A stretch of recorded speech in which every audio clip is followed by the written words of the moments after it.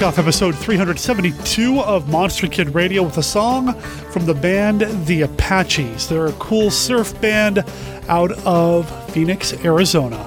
This is from their album, The Apaches Take Off. The song is called Breakout. They gave us permission to play their music here on the show. Welcome to Monster Kid Radio, the podcast devoted to the classic and sometimes not so classic genre cinema of yesteryear. I know I'm running a little late. This podcast is going out one day later than I would have liked, but you know, it's Lucha de Mayo. There is a longer match involved. A 2 out of 3 falls, gauntlet, single, queens of whatever match stipulate. You know what? The wrestling is going to be hot and heavy in this episode of Monster Kid Radio is what I'm saying. When we get to the movie, there's going to be a lot of wrestling talk too, but I always try to bring it back to the monsters, so it's still relevant. It still counts, right? My name is Derek M. Cook. Welcome to the show that I write, produce, and host, and I am thrilled to wrap up Lucha de Mayo with another new voice here on the show. Now, not too long ago, I appeared on an episode of Bots, Bugs, and Babes. It's part of the Two True Freaks network over at twotruefreaks.com. I'll make sure there's a link in the show notes. Well, the man behind that show, Jason Giaconetti, had me on there to talk about The Mummy's Hand. And I wanted to have him here on Monster Kid Radio to talk about a Luchador monster movie. So he and I are going to break down Samson versus the Vampire Women. That's right, not Santo. Samson versus the Vampire Women. We're going to talk a little bit about why it's Samson instead of Santo, as well as a little bit about what Jason's into, where his podcasting voice came from, and yeah, we do mark out about wrestling a little bit, but you know what? Whatever. I mean, it's still a fun movie, man. Samson versus a Vampire Woman, it is so good, but I'm getting ahead of myself. Also, in this episode of Monster Kid Radio, we have another installment of Michael Dodd's Vault of Monster Collectibles, and a Weird Wednesday report from Jeff Pullier, and feedback with the returning Brenda. She's back on the show this week, and we have a voicemail and an email we're going to go over as well. And there's just so much stuff in this episode, up to and including not one but 2 references to Gone with the Wind. I hope it was worth the wait. Let's get into it right after this.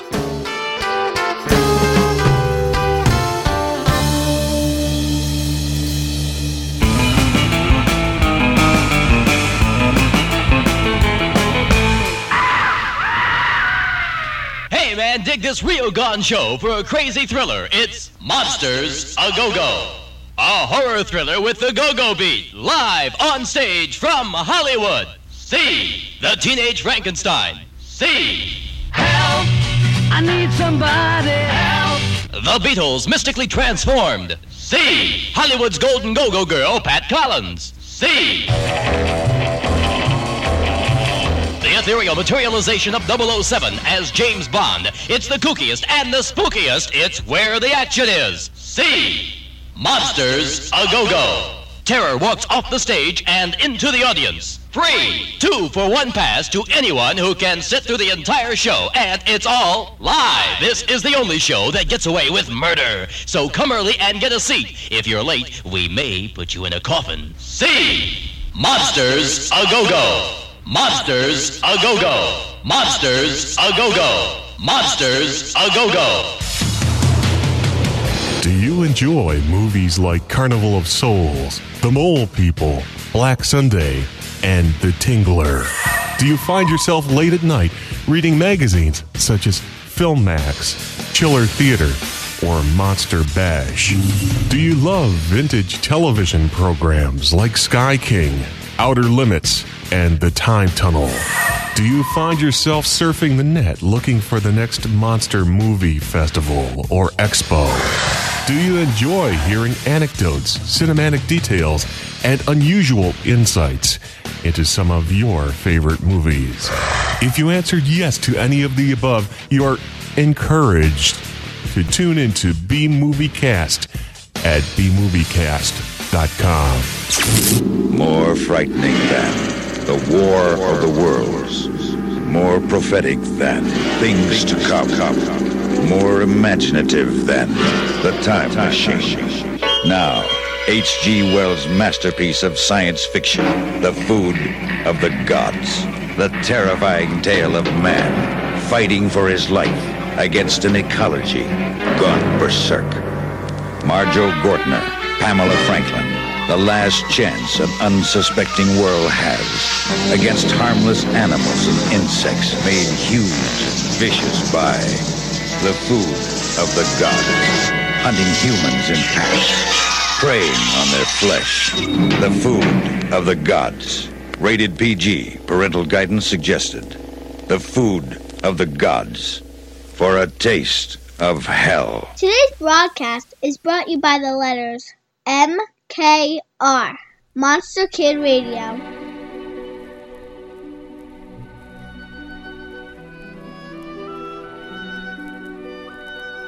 This is Count Vlad, but you may recognize me by my more familiar name, Count Dracula, and I'm here to offer you a friendly warning. Derek and his guests often get excited, and occasionally this results in revealing key plot points of the movies they're discussing. In your parlance, you might call these revelations spoilers. You know how the children of the night, monster kids, can get sometimes. So consider yourself warned. And don't come begging to me to kill them for their transgressions afterward. I have more pressing issues to take care of, like that pesky Van Helsing.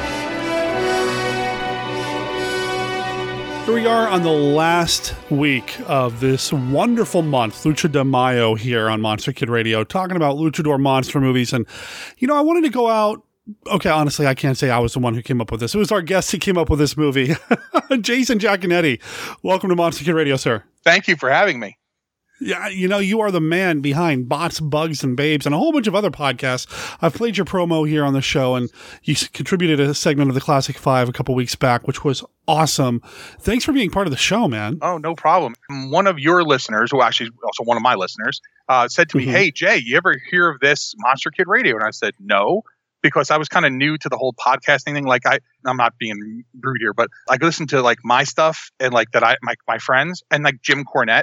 So you now are part of that same crew. So it's pretty good company to be in. Put it this way, you made the list before Bruce Pritchard did, and Bruce Pritchard might be coming off the list. So wow, Brother Love doesn't that's another story for another day and another podcast. So wow, yeah. So I'll be honest with you. You were added before Brother Love was added. No Steve Austin, no Chris Jericho. Those guys didn't make the list of like I need to listen every week. You're on the listen every week list. So wow, that's and I've been going through trying to catch up on old stuff. But unlike some people who start at one, I listen to the episode, then I go to the one right before it. So you promo, of course, the next one. But I'm just trying to. It just makes it easier for me to kind of work backwards that way. So I'm not scrolling up and down a list trying to, did I listen to this one, kind of thing. So okay. I think this is probably a record here. This is the quickest somebody's mentioned wrestling here on Monster Kid Radio. Well, but it's Lucha de Mayo. So, that's true. That's true. It's Lucha Libre, which is such a big part of Mexican culture. Mm-hmm. And I know you guys have talked about this. Frank was on and Mark and stuff like that. And the guys were on talking about this stuff. But Lucha Libre, it's funny. As much as I would say like baseball, like you look back in history and baseball has always been kind of part of American history and stuff like that. Lucha Libre was so important to Mexico and not just Lucha Libre at the Arena Azteca, kind of thing, but like Lucha Libre, even the little gyms that would pop up in these cities and every week the same people would go, these little tiny things, they were so important because that really defines their superheroes. Like that's who became their superheroes, their Supermans and Batmans and stuff like that. Were the guys in the masks, and the mask came later, I know, for some people, but Lucha Libre is such an important cultural part of the Mexican history, and it is taken so seriously even today, even though, I'll be honest with you, some of the stuff is like, oh, what are we watching, kind of thing, but like, right. You look at like the pageantry and stuff, but is that any different than an alien wearing a blue suit with red underwear on the outside being, immortalized somewhere? You know what I'm saying? Yeah. No, I am totally in agreement there. It is such an important part for a long time.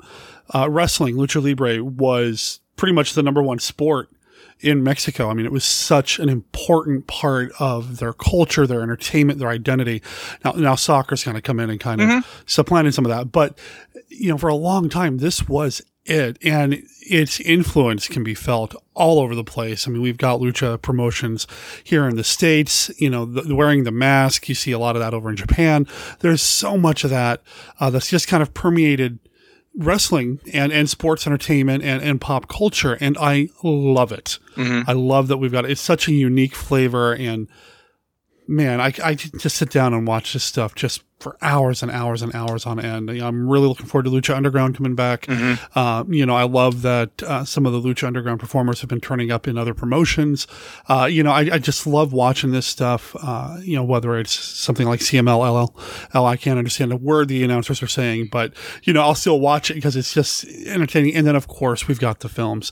And, of course, we're talking about how important it is to Mexican culture, and the movie we're talking about is an Americanized version of it. Yeah. Well, the funny part is that the film we're going to talk about here, even the Americanized version, and while they are speaking English, obviously they're overdubbed. The story is pretty much exactly the same. They didn't have to change a lot. Some of the movies, sometimes they change really drastic ideas in the movie. Like maybe they weren't supposed to be vampires, or maybe they weren't supposed to be mummies, or maybe they weren't supposed to be whatever that might be. They now twisted it into that thing. This movie's pretty much on point. One of the funny things, just real quick, because I know if I don't tell this, I'll kick myself. Okay. So I'm a teacher, as some people might know if they've ever listened to me on there. I talk about being a teacher all the time. And I'm sitting in a meeting the other day with a young man. He broke his hand playing soccer, and he needs a scribe. And we're talking with his mom. Now, this young man is from Ecuador. His mom is from Ecuador. She doesn't speak a lick of English. He speaks some English, and he can converse with us, no problem. And the four other adults in the room are the young lady who is my translator in class, who's a certified math teacher, who they have translating for Spanish because she can do that as well, the E&L teacher in the building, and the guidance counselor who is bilingual. So you would understand that everyone in that room, except for me, speaks Spanish. In fact, speaks Spanish fluently enough to have perfect conversations. So they start speaking, and the mother does not speak English, so she's speaking Spanish, and they're going on, and I'm getting most of what she's saying because, let's be honest, we're talking about her son got hurt. We need help with this. Like, I understand all this. I kind of picking up the details. And the guidance counselor turns to me. She goes, "Do you need us to translate?" And I said, No, I'm good. I watch Mexican wrestling. And she goes, "Oh, okay." And went back to the conversation as if that was totally an acceptable thing. And it's 100% true. From years of watching Lucha Libre and watching Puroresu, which is Japanese wrestling, when I cannot understand anything except ring basta, I have started to pick up kind of like, okay, like, I took 5 years of Spanish. Not that I didn't take Spanish in high school, but I don't speak it fluently enough where I can have a conversation with anybody. I can ask where the bathroom is. I can figure out, I'm hungry. Where do I have food? But it just was so funny. And I'm like sitting there going, but she totally took that as a legitimate answer. And I was like, "Oh yeah, I watch Mexican wrestling all the time. I'm totally good." And she's like, "Oh, good." And I'm like, "Nope. Don't have a clue." And then we get out of the meeting, and the young lady who's with me, she goes, "Jay, that was such a bad answer." I go, "Well, but what do you want me to tell you? Like, do you want me to stop the conversation? She's telling us what's happening. I'm just trying to keep it going. He needs a scribe. Someone needs to write for him."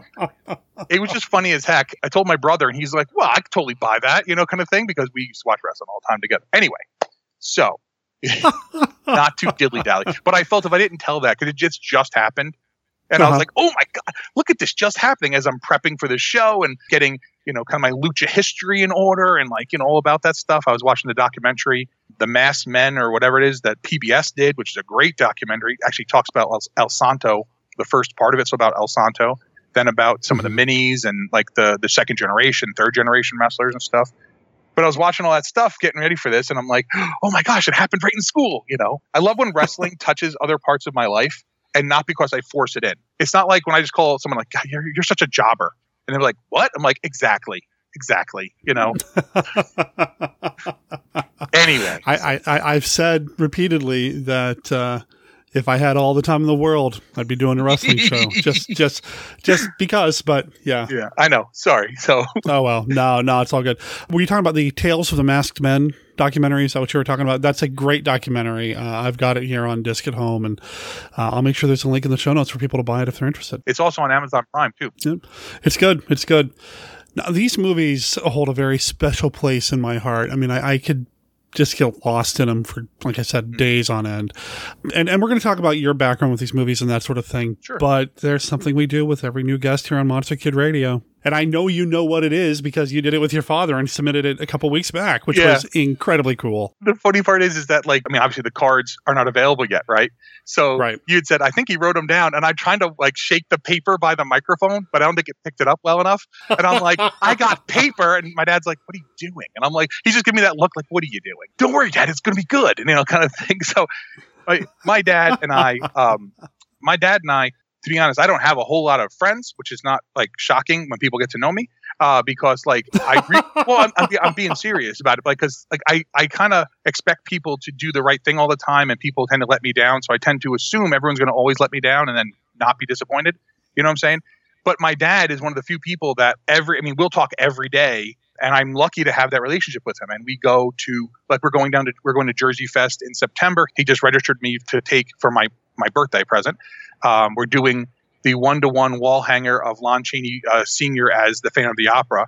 So we're going to be painting a 1-to-1 wall hanger of that to go along with the one I put up. I think I put the Boris Karloff as the Mummy. I think I put that up on the site for people to see. Like, Dad and I have this relationship about all kinds of things. It's not just building models and monster movies and baseball and football. Like, we have a really great relationship as being friends, not just father and son. And by the same token, at work, again, we're teachers and everyone's professional, gets along. One of my best friends at work, who just retired at the age of like 65, right? My dad's going to be 70, was a guy who was that old school kind of guy like my dad. And we used to talk movies all the time. We used to talk old film noir movies and like thing like that. And he had a thing for Bridget Bardot, which, I mean, let's face it, who didn't? Well, yeah. I mean, I am a Raquel Welch guy myself, or Sophia Loren, but I take Right. that, okay, what I'm saying, or the Challenger.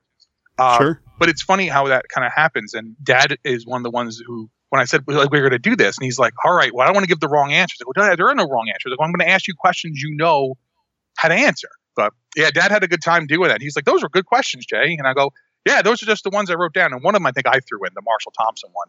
I loved that.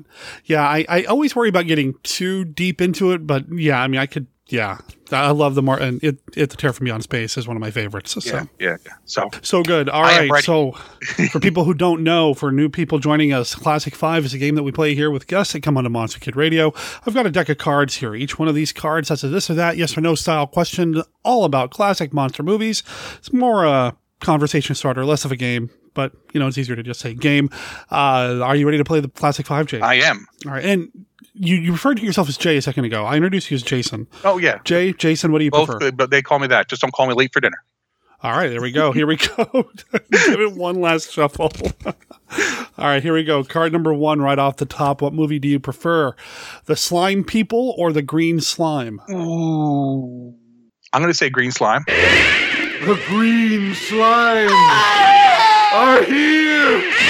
The reason I'll say that is because while I do like the Slime People, the Green Slime probably holds more of a place in my heart because we didn't have a horror host growing up. We used to have Captain USA on the USA Network, and he would show the Green Slime on there. And Green Slime falls into the category of what we called the TBS trilogy. TBS would show the Green Slime, they would show Squirm, and they would show, oh heck, what's the other one? I forgot the other one right now. Because I'm on the spot, I forgot it. But there was like a bunch of movies that TBS would show, especially during Atlanta Braves rain delay. You see, this is how crazy it is. That's because that's the channel wrestling was on, so that's what you know. And they would show these movies a lot, and it was the late night movies. And on Friday night, if you were watching the WCW Power Hour, they were usually on afterwards or after the Braves game. So Green Slime. And it's such a good movie, too. When you look at it now, you're like, okay, this is like not that deep a concept. Like, it's not like, oh my God, this is a crazy concept, but they pull it off and it looks great still. Yeah. No, I love the Green Slime. I love the Slime People too, though. So yeah. So you're playing it, not me. Okay. It's all good. Card number 2. Who is your favorite mad scientist? I don't know if he counts as a mad scientist. Boris Karloff as Fu Manchu. Could he be a mad scientist? Yeah, I'll take it. Sure. Yeah. I mean, those are some great movies that I think no one remembers. I mean, not saying no one remembers, but let's face it, they're not as remembered because Karloff was so good in so many other things, which are more iconic, like in The Mummy and then in, right. Frankenstein. He's so iconic in other roles. I think people forget that. I mean, technically he's could be a mad scientist. I mean, he's an evil genius, kind of thing, obviously. Sure. And he's much more mad scientist than I would say Christopher Lee as Fu Manchu in the later Fu Manchu movies. You know what I'm saying? Yeah. Yeah. I was just thinking about those the other day too. I was just I don't think Lee's much of a mad scientist. He definitely wants to rule the world or kill the world, however you want to spin it. You know what I'm saying? Right. Well, that's true. That's true. Something's got to happen there, big, kind of thing. So right on. All right, cool. So card number 3, which movie do you prefer? I Was a Teenage Werewolf or I Was a Teenage Frankenstein? Well, that's an easy one for me. I Was a Teenage Werewolf.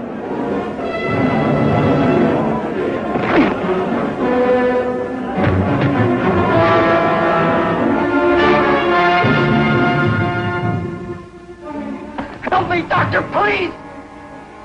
I know they're going to catch me, but don't let anyone see me like that. Please, Doctor, help me!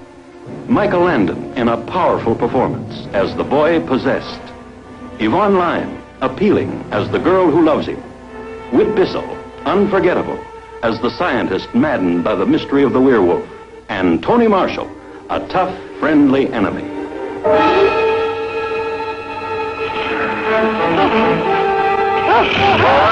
These the official pictures? Yes, Chief. Slash on either side of the throat. You got any theories? Fangs. He was killed by a werewolf. Panic penetrates every home when this strange, unknown killer hits town, taking hold of the teenage crowd, coloring their practical jokes with hysterical humor that'll make you fall flat on your face with horror. No. Remember how wonderful it was when you sprang and suddenly dug in with your fangs, a soft throat, the gush of warm blood? No! Nothing you've ever seen has such blood-chilling savagery.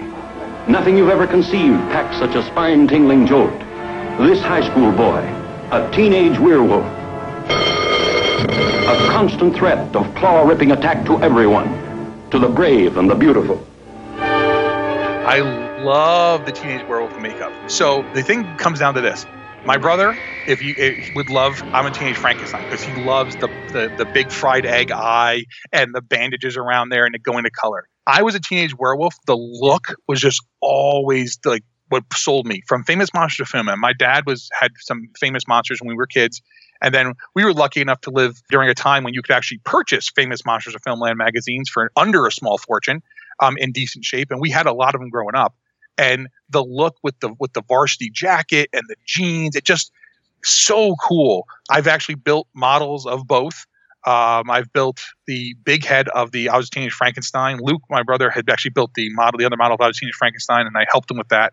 He was first learning how to use resin. We were working, but both movies are great. I wish they would put them out on Blu-ray already, clean them up, and put them together in a double feature, which they haven't. You know what I'm saying? I know. I mean, I know you're a physical media guy. I'm a physical media guy. I love having a disc. When they announced like Food of the Gods, I'm like, Food of the Gods is coming out. People are like, what? I'm like, it's coming out to Blu-ray. They're like, who cares? I'm like, I care. It's awesome.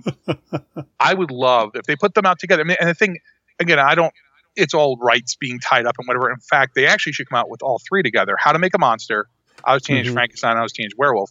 Because even though How to Make a Monster really is not the same kind of world as them, because it's like as if they're movies and now he's making real characters, all three together work so beautifully. How to Make a Monster has had a DVD release as a double feature with was it Blood of Dracula? Yep. But yeah, Susan Hart's got the rights to the two teenage monster movies, and yeah, we'll just leave it at that. Okay. The problem becomes this, and my dad always will say to me, how come this movie's not on Blu-ray? How come this movie's not whatever? Because the only way you can get those movies on DVD ever, whereas if you go to like a convention and it's that great market of like, transferred from VHS to whatever. And I said, well, Dad, it's all got to be rights. It's got to be rights. It's got to be rights. And that's my answer to him. And he's like, but it's got to be more than that. I'm like, yes, there's definitely more than that. And I know sometimes they'll hold movies for like, the 50th anniversary or 60th anniversary. If you're like, how come this didn't come out yet? And they'll hold it for that. But this is a situation where these are not being held for any anniversary. It's just whatever the case might be. It's one of those rights issues, and you're like, ugh. And it's hard because my brother and I grew up, in the 80s kind of thing. And we read Famous Monsters and we watched these things, and my dad was an avid VHS collector, and we watched these movies. We saw movies that no one else had seen. And I don't just mean like we went and saw Aliens in the movie theater when all our friends were like, you're not allowed to see that, it's rated R. And I'm like, shut up. Like, not that kind of world. Like, we saw movies that they had no clue They're like, what are you talking about? Black Scorpion's amazing, kind of thing. And it was that kind of world we lived in where it was like, will these ever come out? Now, Black Scorpion just got a Blu-ray release recently, like within the last year. And it looks good. My dad's like, I don't know if it's any better than the DVD. Again, Dad, remember, your eyes can only see at the end of what they can see. No matter how good the picture might be, your eyes are always what they are. You know what I'm saying? Yeah. So, but not to tangent off that, but it'd be nice to see them all together. I think that would be a great set. And to be honest, if that set ever came out, I mean, I know people are like, oh, physical media is dead, but yet they still keep selling. And there's a niche market for this. There's a niche market. There's a boutique audience that would love to snatch those up. Susan Hart has the rights to those two and a handful of other of the AIP pictures. Yeah. And at one point, it was rumored that it was just she was waiting for somebody to come along with the right deal. I don't know if that's the case anymore. I don't know. I've exchanged exactly one email with her over the years, and she referred me to Wade Williams, and I don't know what his stake is in these movies at this point, but it's just too bad. It's too bad. It's a shame. It is a shame. All right. Card number 4. Imhotep, Karis, or Claris? It's Kaharis. No, I'm not correcting you, but it's Kaharis because he is what all mummies are now based off of. If people go back and listen to the episode of Bots, Bugs, and Babes where we talk about the mummy's hand, right? all of the tropes that have been established are there. As much as I like Tom Tyler's performance is outstanding in The Mummy's Hand. Right. And I love Lon Chaney. I think Lon Chaney took it to Junior took it like to a different level in his, because remember we talked about he's rotting and his fingers are falling off. Christopher Lee in The Mummy, to me, that's my favorite mummy movie period of all time. It's just awesome. And then when you find out the squib went off and burned him, the door wasn't fake, so he separated his shoulder. When he's carrying her through the end of the movie, he smashes his legs all up. You're like, man, that's Christopher Lee right there. But yet he was a great suit actor. But to me, Kaharis is what mummies are. And when you think about a mummy, and again, there's all different kinds of mummies. When you think of what that is, that's the mummy that you say, walk like a mummy. They'll immediately put their hand up and drag their leg. That's not Karloff's Imhotep. If you had called that movie The Egyptian, I think people would have kind of people would kind of understand more when the mummy's only in it for a minute, not even a minute. Like how long is he in the movie? Yeah. I mean, the makeup is outstanding. I mean, Jack Pierce's makeup is killer, but even the old age makeup on Karloff is spectacular. But when you say a mummy movie, people are thinking guy wrapped up in bandages going, looking for tannin leaves. Yep. And you don't want to give him all the tannin leaves because that would release a monster the world has never seen before, which I currently would love to see. Right on. All right, card number 5. What is your go-to monster movie to introduce people to classic monsters? Boy. Okay, so we're talking. You mean giant monsters or like just classic monsters in general? Yeah. It's giant monsters. We are going to watch either Them, which is one of the best movies ever made, period, or Beast in 20,000 Fathoms, which is just another great movie. Those two I usually are ones if someone's like wants to see like an older movie because there's nothing boring happen there. You're definitely watching Them is to me is the superior of the two films I just mentioned. Okay. Because the movie's just so well written and the acting is so on point. Even watching it now, it just sucks you in, and the fact that the sound the ants make is the sound that here is basically from, it should be happening currently, but with, the weather is crazy. At night, all the crickets you hear in the swamps and everything here, the woods and stuff here, that's the sound the ants make. So cool. My entire childhood was that. And so if I'm thinking, if I want to have someone who want to see some like Universal, I mean, you can't go wrong with Creature because Creature's really good. But personally, I've always been a werewolf guy. I mean, the Wolfman, Lon Chaney's Wolfman is great, and how tortured Lon Chaney is in that movie. You can see the whatever in there, but just put a movie on. We put on Them. That'd be great. Unless I didn't really like them, then we could put on like Manos Hands of Fate, and that could get them going. But that's a different. That's a different story for a different day. I don't think. No, that's not. You know what's not true? I shouldn't say that because I actually like Manos all the way through. Yeah, it's good. So right. Anyway, so what I actually had a question for you. Yeah. Because we turn this around. So, as I've mentioned here, I'm a teacher, so I kind of do my thing. And I found my voice for teaching from certain things, which helped me find my podcasting voice. And I know you've done work with film and productions and all this different stuff. Where did you find your voice for podcasting, or just even performing, I should say, not even just podcasting? I was a drama kid in high school. Mm-hmm. You know, I did improv and stuff on the stage and that sort of thing. And even before that, if I go back and look at, if I really think about it, I think I did some like school play stuff in grade school and that sort of thing.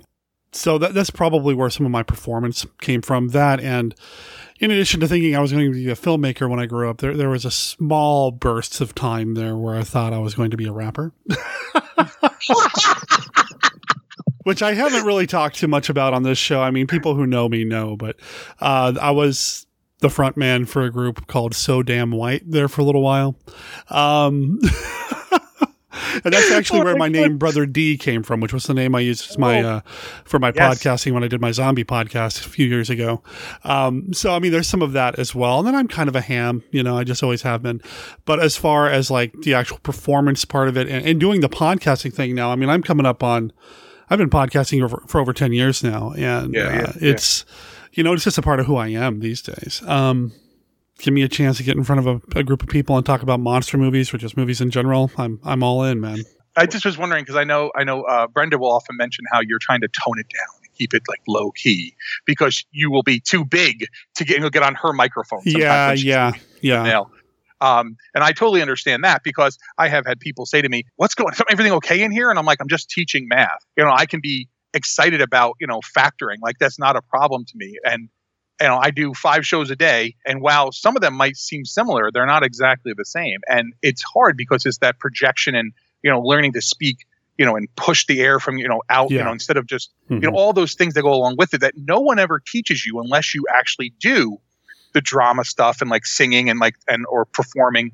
And I never did any of that. I mean, I was the Ghost of Christmas Future or present, because I was supposed to have the wreath on my head. And that's awesome when I'm in 4th grade going, "You will never know, Ebenezer." Like, you know, that's not really acting. Like, I mean, and to be honest with you, I never thought of that kind of stuff. But to me, when I start teaching, I had to find my voice. I had to find, like, who am I going to be as a teacher? And obviously, I'm influenced by other teachers. I work in sarcasm like others work in oils or, you know, pastels. Works sometimes because I teach high school. But I think a lot of where I found my voice, and this is where I was kind of, you know, finding out where, because I always ask people, I know like where my brother did and things like that. But when I talk to other, you know, people who podcast who I'm not with all the time, like, where did you find that voice? Where did you find that? And I think a lot of mine, to be bluntly honest, and I know we keep going back to this, it's from pro wrestling and Mystery Science Theater 3000. And I think that's one of the reasons why, like, when I'm projecting in the classroom and people are like, "How did you do that?" We'll be standing in the auditorium, and we did this thing where we had the entire junior and half the sophomore class. So 500 kids, I'm just, you know, roughing. They're my age, right? They're women, they're mothers, right? They're like on the mic, like, "Everyone, can we speak quiet? We need to sit down." We sit down. I'm like, "Are you joking?" I go, "No microphone. Hey, everyone sit down, let's go." And they all sit down, they're dead quiet because you just had to push, you know, get the air going up and get it. They're like, "We can't do that." I'm like, "Oh, you totally can." Besides doing this, I coach football and like lacrosse and stuff like that. I said, I'm coaching little girls lacrosse, 5 and 6-year-old lacrosse. And you can hear me all the way across the field come yelling to my girls because they're 5 and 6 and 7 years old. So I'm telling them what to do, because whether I yell the offense out or not, no one's going to steal what we're doing. No one's like, "Oh, they're going to pass here," because they pass and no one catches it. It's throw and chase right now. It's like when Bob Uecker used to catch. Throw the ball and you have to go to the backstop and get it. So at the end of it, like push the air up and you get that big, you know, Vince McMahon, like, "Welcome everyone," like that kind of voice. Right. And I think that's one of the things I try to do. Although my brother swears that the opening of Bots, Bugs, and Babes is just Tony Schiavone going, you know, like, "Welcome everyone," like this. That's what Schiavone did. So anyway, we're gonna talk about this movie, because we have talked about a lot of stuff and not talked about this movie. We got to talk about the movie, but you've got. I think we need to intro this movie. Hey, take it away, man. I think we need to intro this movie. So, ladies and gentlemen, boys and girls, children of all ages, Monster Kid Radio proudly brings to you the matchup you thought you'd never see. Double J from the Triple B, MKR OG himself, Derek M. Cook, proudly bring to you Samson versus the Vampire Women. And if you ain't down with that, I got just 2 words for you. So I think that intro would probably sum up what this is going to be about here. I loved it. I worked on that. I worked on a little bit, but you see what I'm saying? Like that voice, like find that thing. Because I mean, I can sound big all the time, but it's hard because when you're sometimes dealing with, things, sometimes you don't need to sound big. But when you're introducing a Santo movie, El Santo, El Santo, I'm going to be blatantly honest here, and people don't have to agree with me because that's cool because you can be wrong.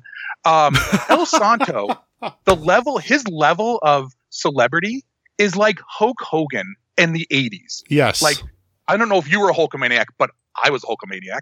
But think about that, Hulk Hogan level, or like Ricky Dozen from Japan. He is a national thing. If you've never seen pro wrestling and you lived in America in the 80s, you knew who Hulk Hogan was. Right. You knew who that was.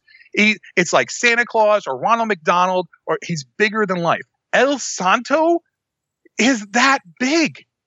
And the scary part about El Santo was he started off as a heel with no mask on. And he put a mask on one day and said, let's try this out. And shockingly, it worked. Yep. You know what I'm saying? Isn't that the beginning of, isn't that Creature in Black Lagoon? Or one, I'm trying to remember, where it's like the most monumental things in life usually start with a very small event or something like that. And maybe it's not Creature. Maybe that's, it's definitely a movie from the 50s where it's like little things sometimes start big change. Yeah, it sounds like a Jack Arnold kind of thing. Yeah, a little mini science lesson. Yeah. Yeah, because Jack Arnold's all about educating you. Right. He's like, look, I'm going to give you monsters and stuff, but you got to listen to the science. And even if it's not real science, it's good. Right. Kind of thing. So putting the silver mask on, and El Santo, the saint, and let's be honest, El Santo was surely not your normal baby face in the ring. He was not he was a technical, but he was certainly not your baby face. We would know like the white meat baby face Ricky Morton selling on his knees. Oh my God, He's a guy who does what needs to be done. I know some people might not agree with me, but to me, as a movie, this movie, and it's all its weirdness it has in it, is one of the best Santo movies out there. And I know some people will say, no, it's Champions of Justice or it's whatever. That's fine. I love this one because it definitely encapsulates everything that is Santo about being the superhero. It encapsulates the fact that he's not your white meat baby face who's out there, whatever. I mean, he's certainly not above doing what needs to be done. You know what I'm saying? Like, right. I don't think there's any more description at the end of this movie, and we'll get there, about what needs to be done, kind of thing. But I think that's what's so great about the Santo movies is that when you watch them, and again, and I know eventually Blue Demon came in, and then we start getting into like later on Mil Mascaras and like the other guys coming in. But this movie is 62. They started filming like January of 62. This came out in 62 in Mexico. It earned a much more significant profit than they were expecting. It actually opened in October, and it actually made money. Hey, we can make money with these, kind of thing. Yeah. It's a great Santo film, but there's also a lot of other things happening in this movie that I really enjoyed. I mean, it's got the luchador action. It's got a couple of wrestling matches in the middle of the movie, and one ends spectacularly, but it's also got some other really great gothic horror movie trappings in this. The whole beginning of the movie with the vampires coming up, the Queen of the Vampires talking about what needs to be done, and it's just really good horror filmmaking. And you could really tell they bumped it up a notch here. They really tried to put all the gloss on this as they could, or cobwebs, I guess, in this case. Yes. And the special effects are great. Some of the shadow work is amazing. The makeup around the woman's eyes when they keep closing in on getting a close-up of the vampire woman, her eyes are just phenomenal. There's some really good work going on here. So I see a lot of the previous Mexican horror movies kind of having their influence here, and then we throw in Santo, and it's like the Reese's Peanut Butter Cup, man. Yeah. Chocolate and peanut butter, two great tastes that go right together. It's awesome. Right. Because the movie doesn't open up with like a wrestling match or open up with Santo. Like, it opens up looking like an old Universal. It's a very gothic feel. And I was like, I think that's what sucks you in too. When you start looking at it, saying, oh, okay, we're telling a story here. And there's actual story. Now, the women in this, the vampire women, their makeup, that with that like crusty, like, I've never moisturized in my entire life and I live in the sun kind of makeup, right, is perfect because they're supposed to be 200 years old, dried up women. They kind of look like mummies. Now, not mummies like Egyptian mummies, but like Aztec mummies. They're kind of dry. Right. You know what I'm saying? You know? Tundra is, I had her name. That is Ophelia Montanesco. Okay. She's beautiful. She is beautiful. She was in other things as well. In Tundra, because she's the one who has to go go kidnap the girl, right? Can I get her, bring her back? Because she messed up before. It's like the opening of Monster Squad. They had this. They blew it. And I felt like that's what this was. She was like, I blew it. Oh, I'm sorry. She's beautiful. And when she comes back to, you're like, okay, oh, good, no problem. I'm not going to be looking at supposed to be looking like haggard women the whole time. We should figure all of them are going to start coming back. And then Lorena Velasquez, excuse me. She's Lorena amazing. Velasquez. She's amazing. Yeah. She is so good as Zorna, the Queen of the Vampires. I mean, she has 125 credits to her name. She did a whole bunch of other Santo movies. She did. Yeah, she did quite a few. And it's great. I mean, she is really good in these movies. Huge influence, huge impact on the subgenre here.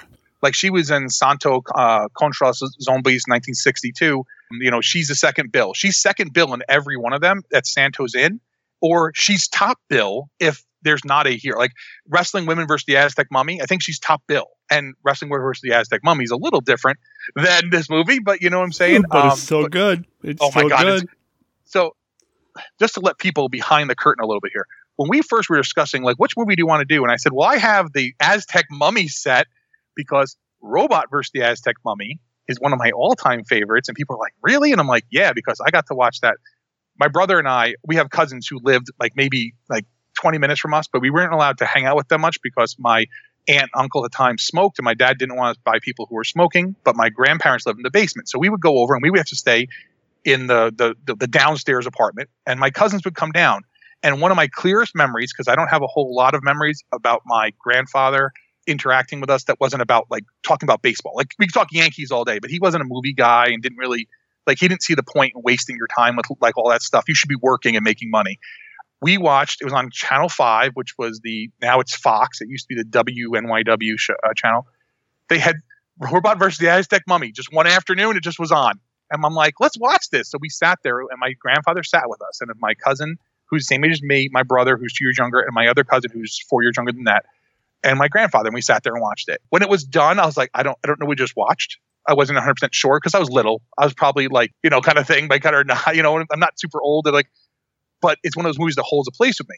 I never thought about it again until I got older and I saw this movie. And I'm like, oh, okay. It never dawned on me that I was watching a Mexican movie called Robot versus the Aztec Mummy. Never dawned on me once that it might be related somehow to this whole genre of the Mexican horror industry, which, let's be honest, the Santo movies and the Blue Demon movies and all those things have their place. And the Aztec Mummy stuff have their place, and the other stuff, they all fit into their own little niche to make that whole cornucopia that is that whole genre. Exactly. So real quick, Maria Duval, who plays Diana, she was actually in Santo versus the Stranglers, El Strangladora, right. or Strangladucha, Mm-hmm. Doesn't this just reek of Universal, right? Like you have your Dracula, your Frankenstein, your whatever kind of thing, but then that's the star of the movie. Here it's El Santo. But it's the same people coming up in different roles, right? Right. And that's the great part because you get comfortable with them and they're believable. I mean, like a guy like George Zucco. You buy that George Zucco. If he's a professor, yes. If he's a scientist, yes. You buy it. You buy that role. Of course you do. Right? It's like, I mean, Karloff and Lugosi and stuff were the stars and they did different roles. But, I mean, a lot of people, you say Bela Lugosi, if they know who you're talking about, they think about Dracula. But some of Bela's best work was not in the Cape and Fangs. I mean, The Body Snatchers is my favorite, Karloff, Lugosi together. I mean, I know you're supposed to like The Black Cat or The Raven or whatever, but The Body Snatcher is just great. Them working, because that movie just is so different than a lot of the other stuff you would see, but yet not different. You know what I'm saying? Sure. Yeah, no, I agree with you. I love him as Dracula. I love Lugosi as Dracula, but yeah, I mean, he was capable and did so much more. I mean, his Igor is amazing, and I love the Black Cat, and we're going to be doing the Body Snatchers in the future with a couple of returning guests here on the show. I mean, just wonderful work, and I do feel like you're right. There's this kind of I don't want to call it a troupe because, I mean, they went off and did other things too. And I don't know how much they really hung out, but there is this kind of troupe of people that, especially earlier in the luchador movies, especially the black and white ones, where there's the same group of people all just kind of making these movies, working at the studio, doing their thing. And it's all believable. They're all committed. And of course, there's a guy who wears a silver mask hanging out with them. Right. Of course. It fits. It makes sense. This is my favorite part, because when you look at some of the later luchador movies, he shows up in a suit, or sometimes he's got on a turtleneck or something. See, I love that, though. I love that so much when they go out to dinner and they're all, I love that so much. Right. He shows up at the office the first time. He's got a cape on and his tights. Yeah. And I'm like, Did he just come from wrestling? Like, when I first saw him, like, wait, why is he wearing tights? Like, he has no shirt on. Like, I could get if he had his tights on, the cape, and he had a shirt on, but he's not wearing any shirt, right? Kind of thing. And, it's kind of like when you go to the doctor, they make you take your pants off, because let's face it, if someone's going to tell you something, you don't really have much to say if you're not wearing any pants. But, like, he's coming in the office and he's like, I'm like, okay, like I'm willing to buy all of this, because I'm willing to buy that, these vampire women are coming back and they bring back their henchmen who are judo masters. I know he says karate, but they are just judo chop to the neck. That is their go-to move. That is their absolute go-to. At one point, there's a double-handed one. I'm like, whoa, don't do that, kind of thing. But you're willing to buy that. He comes in and I'm like, man, and again, now knowing later that it would be them riding motorcycles, right? In that Champion of Justice, or that they all jump in their cars, right? Right. Yeah. Isn't there one where they're all on like motorcycles riding in? Well, Champions of Justice starts on the motorcycles, but yeah, Santos not in that one, but yeah. Right. But you know what I'm saying? Like, but where like, the luchadors come in and like, okay, like this is what we're doing. Okay, like it's not weird because that's what it is. But it's no different than watching the old George Reeves serials and Superman shows up dressed as Superman. Like El Santos dressed for action. This is how I action, kind of thing. And it's fine. It just seems different because you're like, but he's a wrestler. But he's not just a wrestler. And that's the thing is, like, it would be really weird to me if we're making a movie and The Rock, who, Dwayne Johnson, who's now the biggest paid actor in the whole world, right? If he just showed up looking like The Rock, walking in the office, like, what's going on in here? And it's like, why are you wearing like Speedos and boots, buddy? Kind of thing. Like, it would seem weird, but it wouldn't seem weird if that was who he was dressed up as. You know what I'm saying? Like, that's his in-character costume. The Rock. That was like a superhero kind of thing. That's why this makes sense. I just guarantee the first time I saw it, I was like, okay, so he's going to walk around with no shirt on. Got it. And the best part is, I don't think, does he ever open the door of his car?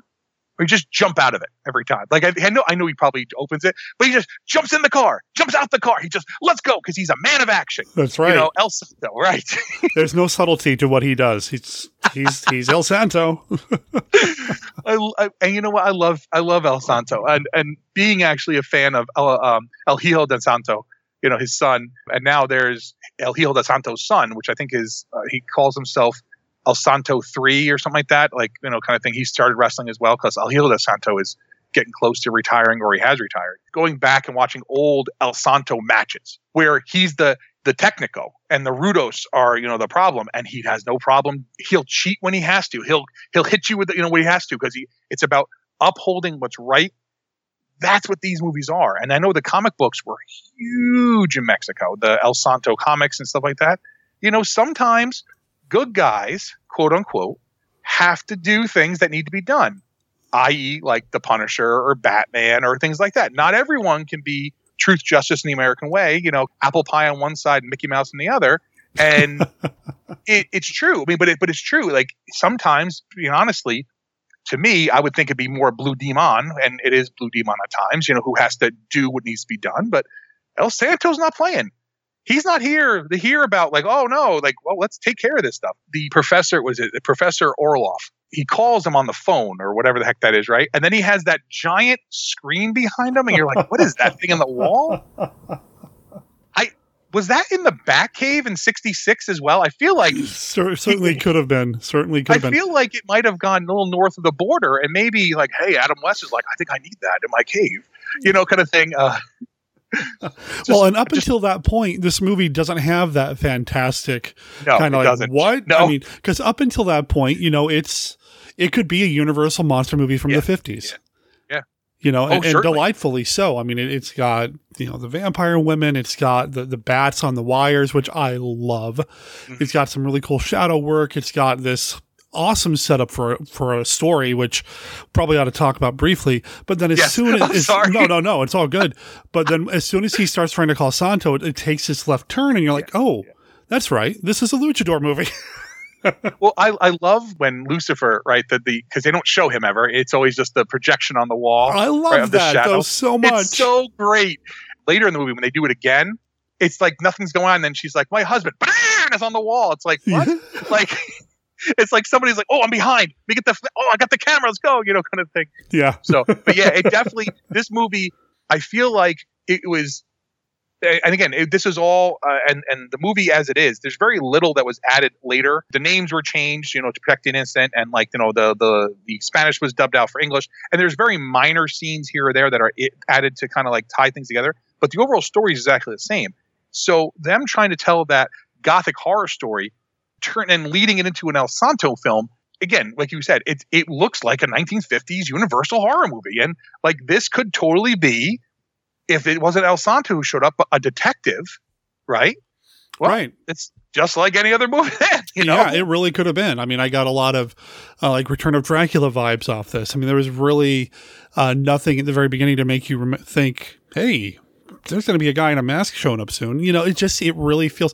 Now, when the guy in the mask shows up, I mean, it's great. I mean, it's El Santo. Yeah. And I think I've said here on the show before, I've made it pretty clear.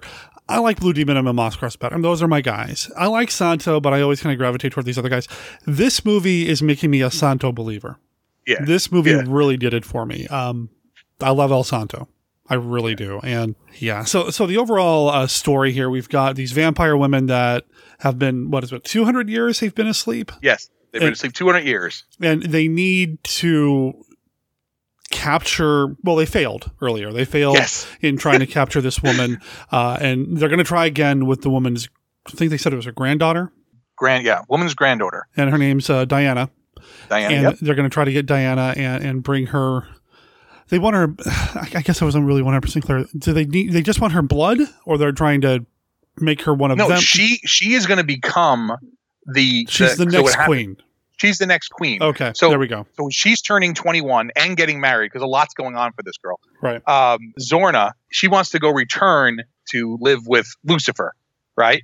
And so they need a new queen. And clearly, Tundra is not queen material because she already screwed this up before. So they're going to get Diana when she turns 21, and she's engaged to marry George, who's ever so exciting. George and the interaction between George and the professor is very weird. Like, I don't know. Again, maybe it's better if you saw it in Spanish, but it seems strained. Like, I understand the professor is worried about the curse and all this stuff, but it just seems like a weird interplay sometimes between them, as if like, all right, you are here now, and I'm walking away. It's like, what? I think the professor is clearly worried about his daughter, and kind of thing. So the party scene, I don't want to get ahead of ourselves here. The prophecy says that when Diana turns 21, that she will become the new queen of the vampires. They will take her. The ritual will be performed. She will become the queen of the vampires. So they don't want to actually let that happen.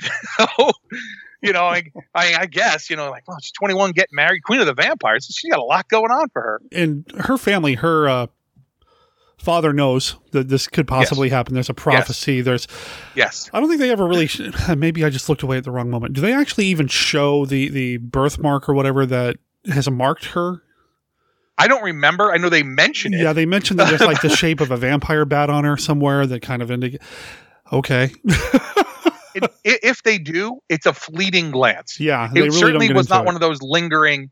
It's not like the old Universal where, like, hey, you need to see the pentagram in your palm of your hand, and we show you that pentagram in the palm of your hand for a while. Mm-hmm. Like, it's definitely a quick shot if it's there. Right.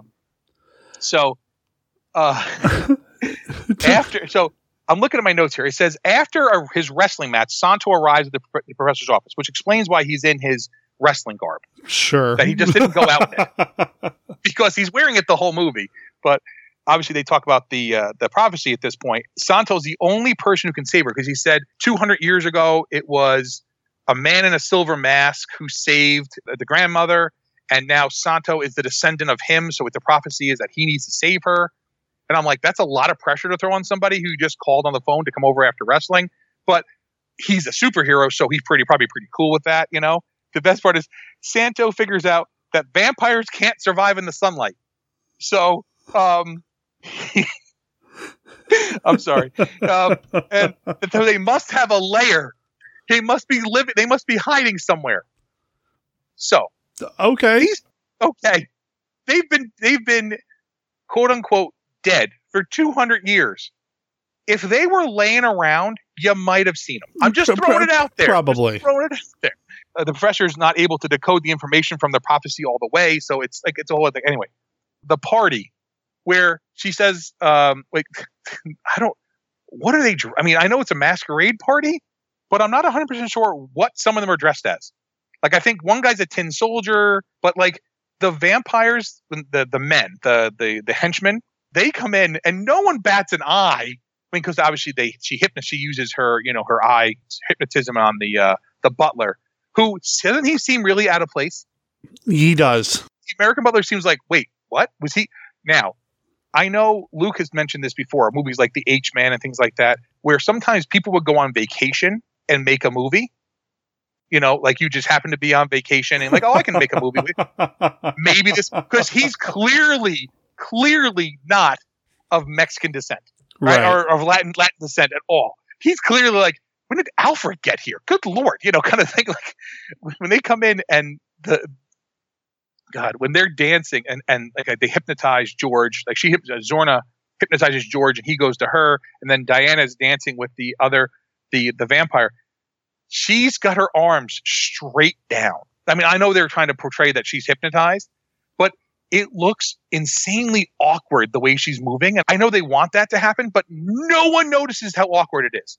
How does no one else see that she's dancing awkward? Because they didn't hypnotize the whole room. They just hypnotized her and him. And her arms are like straight down, like robot straight down. And I'm like, okay, I'm just not, I get it. I understand what they're trying to do. They're trying to kidnap her, right? And get her out the door. And then they do outside. And that leads to our wrestling in the garden kind of thing, or on the lawn. And those guys, again, I'm not 100% sure on all. I know some of them played themselves, like Ray Mendoza and guys like that. Like some of the wrestlers played themselves. Right. But the vampires themselves, I didn't see anything where they necessarily were wrestlers, but they might have been trained somehow. They might have been lower end guys. But Santo is throwing them around on the grass. Now, as somebody who has taken several moves, high impact moves onto grass or missed the pole vault mat or stuff like that in my backyard wrestling days, it hurts when you get thrown. Now, to be fair, in Lucha Libre, unlike Puroresu or American wrestling, they do tend to roll through moves more, because Puroresu is more of like that strong style, like break your bones kind of thing, and American wrestling is a lot of showmanship. Right. Lucha Libre, it's like a dance. When Lucha Libre is done well, it's like the way sexier version of pro wrestling than it should be. You know what I'm saying? Like that smooth movement, everything flows, and they go through. And I think that's when you look at what they're doing here. He doesn't pick anybody up and spike them on their head.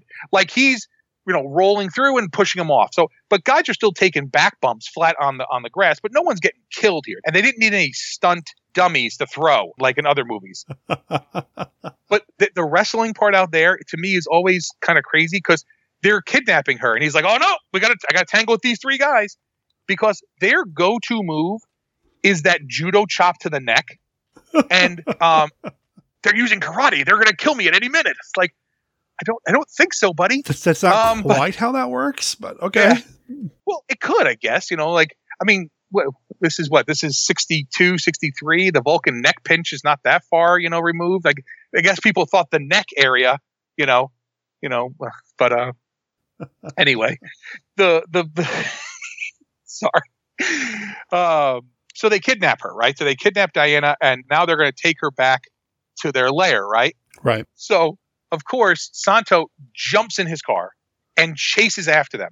And one of the henchmen is waiting for him, right?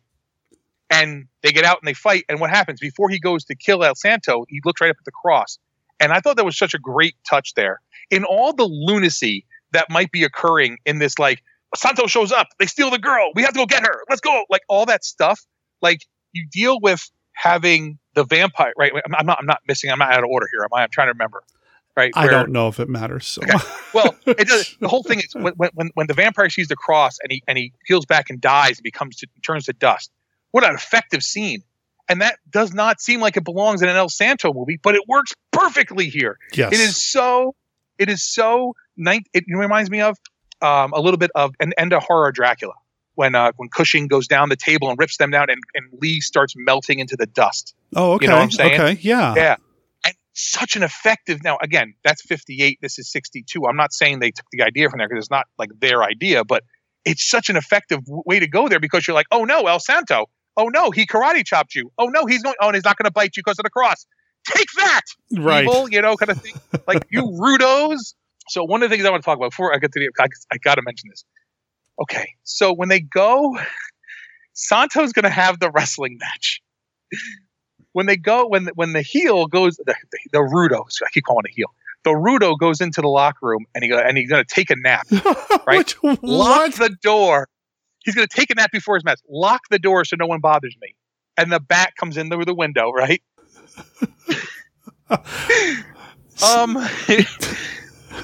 He gets up off the table and they just stare at each other for a very awkward amount of time.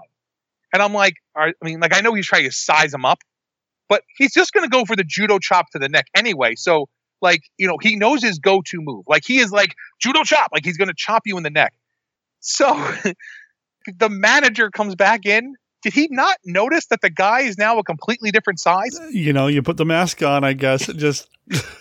I'm just saying, like, he puts the cape on, and you notice now how the cape, when he takes it off, only goes to like his knee. When the other guy puts the cape on, it goes almost to his ankles, right? He's a smidge shorter.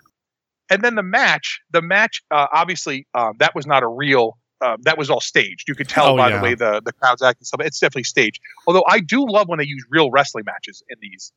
But where El Santo goes to the corner and he's like, he's trying to kill me by using karate, and I'm like, okay. The thing is, he takes him and hurls him into the crowd. Is it maybe the best idea to hurl the bloodthirsty vampire into the crowd? Now, I know they don't know that at that point, but he does. And then when he's grabbing Santo's mask, you just have in your head, like, lay off the mask. Like, what are you doing? Like, kind of, that's my thing. Don't rip it, kind of thing. I was really surprised to see them going for the mask. I don't think they ever said this was a mask versus mask match. I didn't expect that. But the key being is, though, when Santo unmasked him, the giant afro of hair, like that, his whole face pops out of it. The reaction is priceless. Everyone's like, they all run, but people are running the wrong way. Like, some run into each other and then back. But the thing is, they're trying to subdue the now vampire in the ring, who's completely wolfing out for some reason. Yeah, he's I know it's a vampire movie, but this guy certainly looked a lot more werewolf to me. He's a werewolf. He's clearly a werewolf. Yeah. Right? And the best part is, they get in the ring, the cops get in the ring, and they get knocked around, and the other guy just shoots them. Just blam, blam.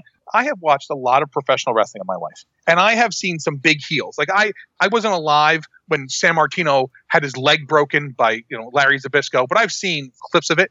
No one shot Larry Zbyszko, right? Thank God.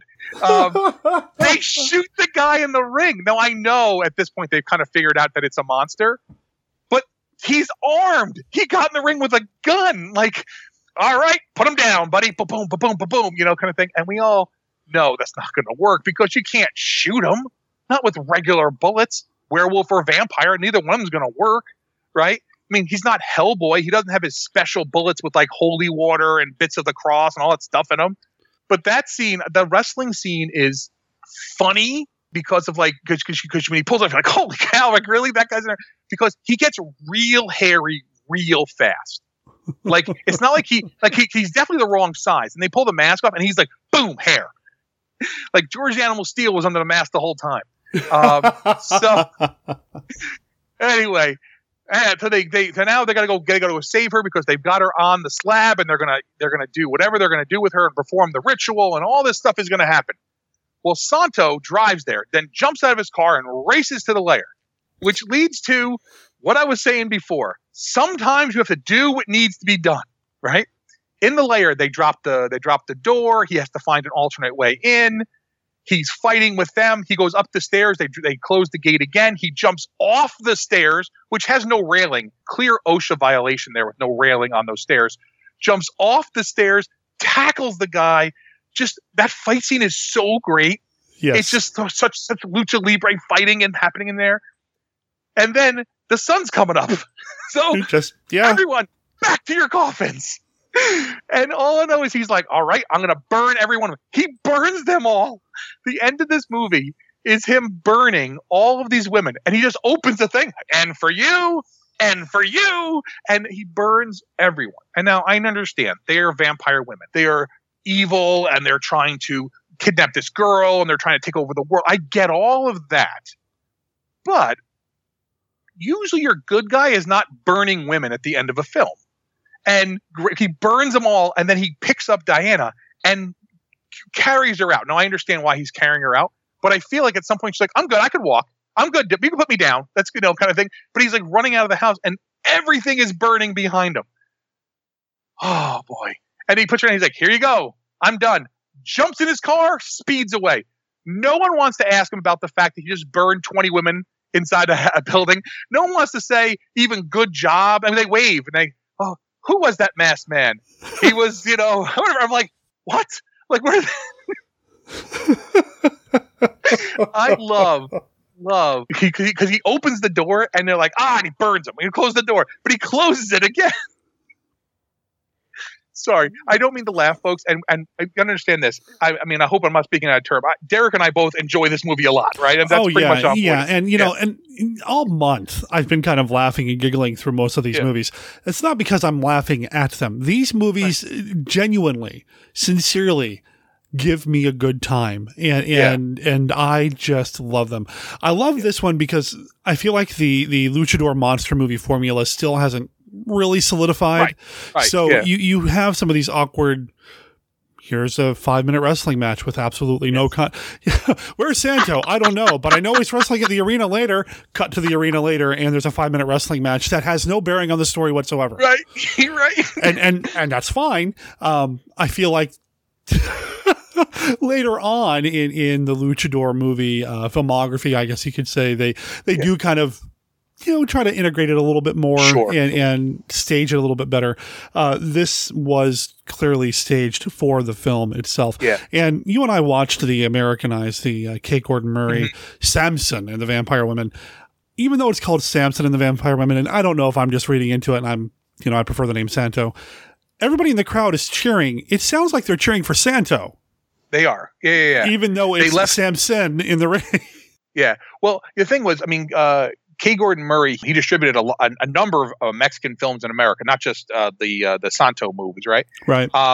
And the reason why he changed, obviously, characters' names are changed and stuff like that. That's why we get people's last names are like Orloff, like really, like if we couldn't, already put people together, but he changed it to Samson because he felt that it was obviously, referencing Samson, obviously from biblical stories and sword and sandal movies and stuff like that. He felt that might play better in America, and eventually it would be, I know this has always been called Samson versus Vampire Women, but all the other movies that came out were always Santo movies. Like later on, he released one other under named Samson versus whatever, where he changed it.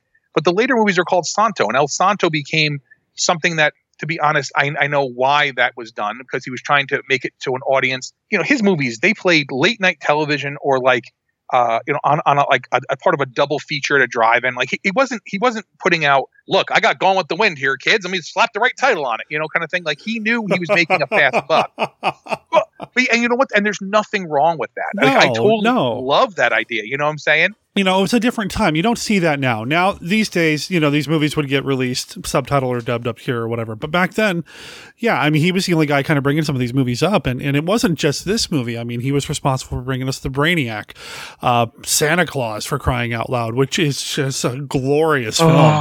I'm so happy to have that on Blu-ray. I love that movie so much. And here we are laughing about it again, but it's because it gives us so much joy. I love it. Yeah. And the robot versus the Aztec Mummy, which you were talking about earlier. Yes. I mean, he was involved in a lot of this kind of stuff, bringing it up from not down under, but south of the border. I know what you mean. South of the border. Yeah. Down under. Yeah. No. These are down great. under, those are the OzPlayStation. That's a little different than this. Slightly different. And that podcast might not be all ages. Just saying. Yeah, that's probably true too. But, without him, I don't know if we would have some of the luchador stuff that we have up here. Yeah, I don't know. But yeah, it is what it is, and I love it. And I love him for it. And this movie. I like when they integrate the ring into the story, though. I really do. When like the werewolf turns up, or the vampire, or whatever it is, or in the Champions of Justice, where they just open fire at the ring. What is happening? Who brings a gun to a wrestling match? Well, not down. The problem is, I mean, I don't know what happens south of the border, but I know in like the Southern Territory, you certainly didn't, because down there, wrestling is real, and if Jim Cornette has taught us nothing else, people down there will kill you on the way to the ring if they get their hands on you. Anyway. Right. I mean, you're pulling a Brian Pillman here, and that's not really what we're wanting for. Pillman's got a gun. He's got a gun. Yeah. Sorry, my JR impression was not good. My brother's better at it. The one thing I wanted to mention here is, and this is something that I know, again, we've talked a lot about wrestling in this episode, and clearly we both enjoy it. When you look at what happened in the 60s into the 70s, a lot with the Lucha Libre roots that are obviously Lucha Libre was huge before the 60s in Mexico. Some of the influences could be seen in the lower Texas area, like right where Texas meets it. And I'm clearly not talking about, for those who are like, Jay, you don't know what you're talking about. I'm not talking about world-class championship wrestling where the Von Erichs and all that stuff. That's a different thing. Right. Right. But you started seeing that. What happened in Los Angeles and in not so much San Francisco. San Francisco, they understood what they had. They had their battle royals. They're very famous. And they would have the battle royals would happen, and they would bring in Andre the Giant or Bruno Sammartino, and they bring in some big star, right? In Los Angeles, Mexicans started immigrating in. There was a much more call for this to be happening. And that's like San Diego and that area, the lower part of California. So they started bringing in Lucha Libre stars because there was a call for them. And they became, obviously because you had a crowd that was into this. But in the LA, and like the Olympia or whatever the heck, I'm trying to remember what the Coliseum in LA was, it ran those things. They would bring in Lucha Libre stars. Yep. And as an American, you're like, look at this guy in this mask. This is so cool. It's easy to fall in love with that because Lucha Libre truly, and we talked about it with the documentary, The Tales of the Masked Men, right? A lot of it is young kids and women. And not necessarily, but a lot of women would go to these, and they would go in Mexico to see because they had these colorful masks and stuff, and they would go. A lot of these guys, not everyone looked like an Adonis all cut up. I mean, some of them looked like 40 pounds or whatever in a 5-pound bag. You know what I'm saying? But like they would go to see the beautiful wrestler, the guys with to see the bodies, because it was a different time back then too. And since that was such a local level. If you had a local wrestling show every week that was people who lived in your neighborhood and you supported that, it became really personal to you. And when those people went on to the bigger stage, you felt like they're representing me. They truly represented the small barrios where they came from, and they represented that. And when they went to America, and it became huge. And to be honest, if you think about it, someone like Mil Mascaras, who might not be the greatest wrestler of all time, truly is one of the best marketers of himself of all time. And people cannot agree with me. It's totally fine. I'm not a huge Mil Mascaras fan in that I do like some other people more than him, but I truly appreciate what he brought to wrestling. Right. The idea of his marketability and the Lucha Libre, the masks that are sold in every single store in these little places, and they wear a mask and what the mask means. And they're not like, I own a few Lucha Libre masks. I know you own at least one. I got 3 or 4, yeah. Okay, I didn't know. I knew at least one. I wish I had more. Right. Well, my problem is my melon is so big, I can't get them on there. So I have to get the ones that are a little stretchier. Right. See, I can't see without my glasses, and I can't wear contacts anymore. So now it's really difficult for me. Well, I can't see without my glasses either. But I'm willing to wrestle blind in a mask if it looks cool. Kind of thing. Like, hey. if Stan Hansen can wrestle blind and all across this world and nearly rip Dick Van Vader's ear or his eye, hit him, knock his eye out, I can wrestle without my glasses on too. So what I'm saying is to wear those masks, they're just so cool. And as somebody who, grew up in the same time you did, but think about it. And not to get on wrestling, but think about remember the Killer Bees and the WWF, right? B. Brian Blair. What would happen? They would wrestle, and all of a sudden they would put the masks on. And even though Brian Blair and Jim Brunzell are about 4 inches different in height and about 20 pounds different in weight, the referee couldn't tell them apart. And as a kid, you're like, oh, they're cheating, but it's cheating for good. And you were okay with that if you were, because unless you were some people rooted for the heels, you were cheering on the faces.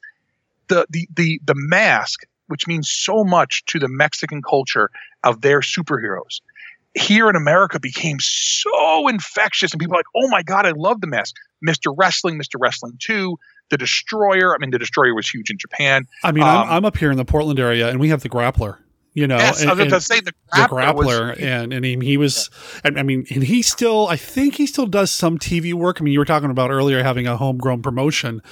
We've got the West Coast Wrestling Connection up here in Portland, which you can see on YouTube, but they also broadcast on television. And, I watch that and I really enjoy it. And, when somebody from there kind of makes it to the bigger leagues, I don't know.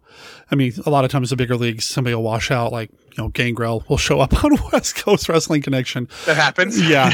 But, a couple years, I think it was about a year ago, a guy by the name of Caleb Conley, who was a regular at West Coast Wrestling Connection, he is now on Impact Wrestling. I mean, it's really cool to see these guys kind of move up and you start following these guys, as your hometown guys, you're like, it's just really neat to kind of see that happen. And I don't know where I'm going with this, other than I just really like West Coast Wrestling Connection. I understand exactly what you're saying. And a guy like Caleb Conley, perfect example. Here's a guy who might be a little undersized by some standards for WWE because, everyone's got to insist that Roman Reigns is our guy, even though no one wants him. Oh, boy.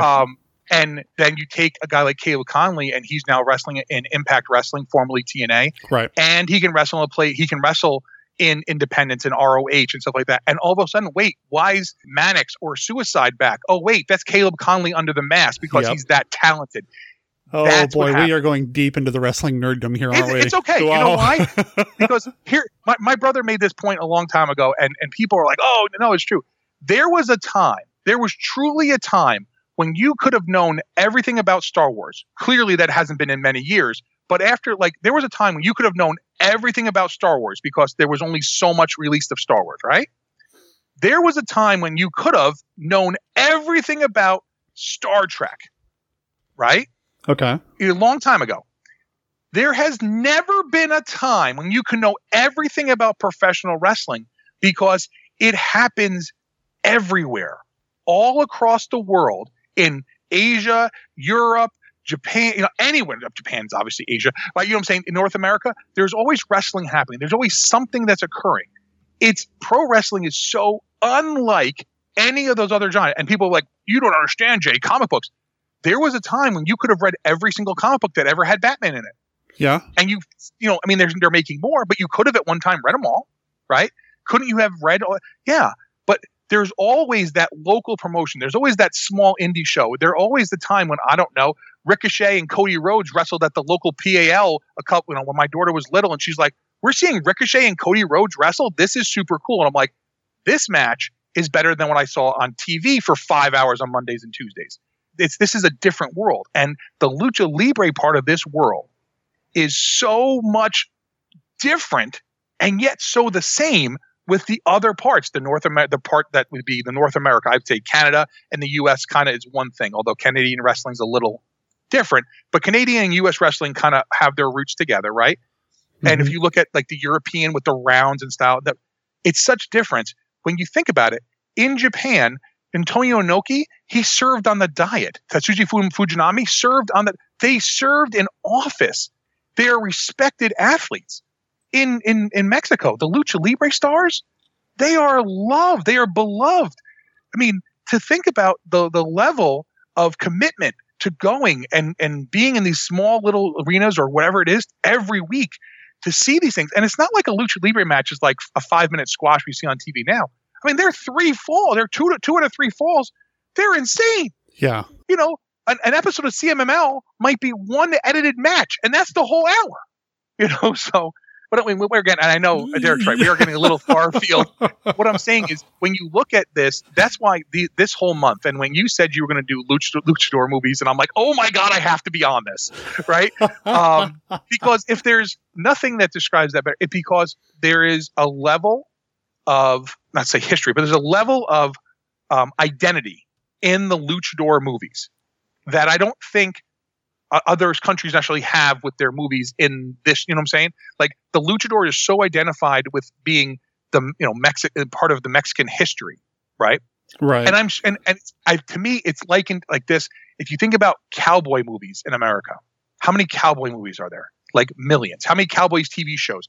The idea of the Wild West in America, right? The idea of, and not to be broad generalization, but like the ninja or the samurai coming out of Japan, which may have been an Americanized thing, but like people think that and they think about these things. Lucha Libre and these movies make you think about Mexico. Yeah, it's the legacy they bring. Yeah. It's this instant identity that they bring. And, in a movie like this where you also get to, you feel the horror elements as well that are just such a unique take on what we were doing up here in the States at the time, just kind of filtering the universal monster tropes through that Mexican lens. It's fascinating. It's enjoyable. It makes us laugh and giggle like a couple of kids while we talk about it. I adore it. And this movie... And this is probably one of my favorite luchador movies, luchador monster movies. I just really, really enjoyed watching it again. And it's just a good one, man. It's so good. The one thing I want to throw out here, and I know I've been getting all over the place. I did mention that one of my influences was Mr. Steiner's Theory 3000. I know you've said that you're back and forth on it sometimes, right? And the idea of riffing a movie, which my dad truly hates with a passion, that burns brighter than 1,000 suns. When you're making light of a situation, like we're laughing at certain things, when riffing is done at its best, it's not making fun of the movie, but kind of like pointing out the situation, or like the things that we're giggling at. It's kind of pointing that out. Right. In life. You know what I'm saying? I think that's when something's mean-spirited, to me, that's not funny. This movie is available. It's very limited. That's the problem. You can see it on YouTube. Right? It's available on YouTube for free. It's available. The Misty of it with annotations explaining the references is available on YouTube through Shout Factory for free. Right. And it's on DVD from Shout Factory. But the DVD I have of this movie, I have the Shout Factory DVD of the Misty, it's very expensive because I think it's out of print. You know what I'm saying? Like, this is not a readily available movie. For a movie, you would think, like, it's not like there's no Blu-ray of this. There is no El Santo Master Collection. Think about how much that would cost. Oh, wow. That'd be amazing, though. It'd be really cool. Here, think about this. Make the box set. Put it on Blu-ray, because you can put 2 of these on each, and each Blu-ray could have, 2 to 3 of these on it easily, because the Blu-ray holds so much data, and they're not that long. But have it come with its own collector's El Santo mask. Oh. I know I'm talking a very niche audience. But man. Yeah. But how cool would that be? Anyway, that would be amazing. Now that I've put that out there, and now people are like, "Man, I want that, Jay. That's a lot." Yeah, that's my whiny voice. Like, oh, Mr. J, you suck so hard. I'm like, oh, I know. It'd be amazing. It'd be amazing though to have a collection of these, and I know there are some collections of it out there, but to have just one big run would be fantastic. Because then think about watching them in order. Like being able to put them on nice and crisp and clear. They're going to look like old movies cleaned up. But imagine watching them in order and watching the progression of the El Santo movies. Right? And watching them grow into what they became in the 70s. And, with Blue Demon and all the other guys in it. That growth, like, what do we think? Small events, often lead to big change, right? Kind of thing. One decision here or there changes the path of this whole series. What happens if Samson of Empire went and didn't? They had him under contract for 4 pictures. What if none of the pictures made any money? There would be no next set of these. That's true. That's true. The comic books were so big, though. I don't know how the first one didn't make money, but I'm just saying those comic books are crazy expensive, and some of them. And I don't know if you've ever seen any of them, or like at least the covers and stuff. they would take things from like clearly just like another movie poster and then stick El Santo in it. And like, Oh, yeah. you know, it was like, Oh, yeah. and they're great. The best is when something is drawn and then it's like a cutout of a picture of him stuck into it. Like, doesn't even look right. And they were like, this one's worth so much money. I'm like, oh, okay, I'm willing to believe you. But it's like, what?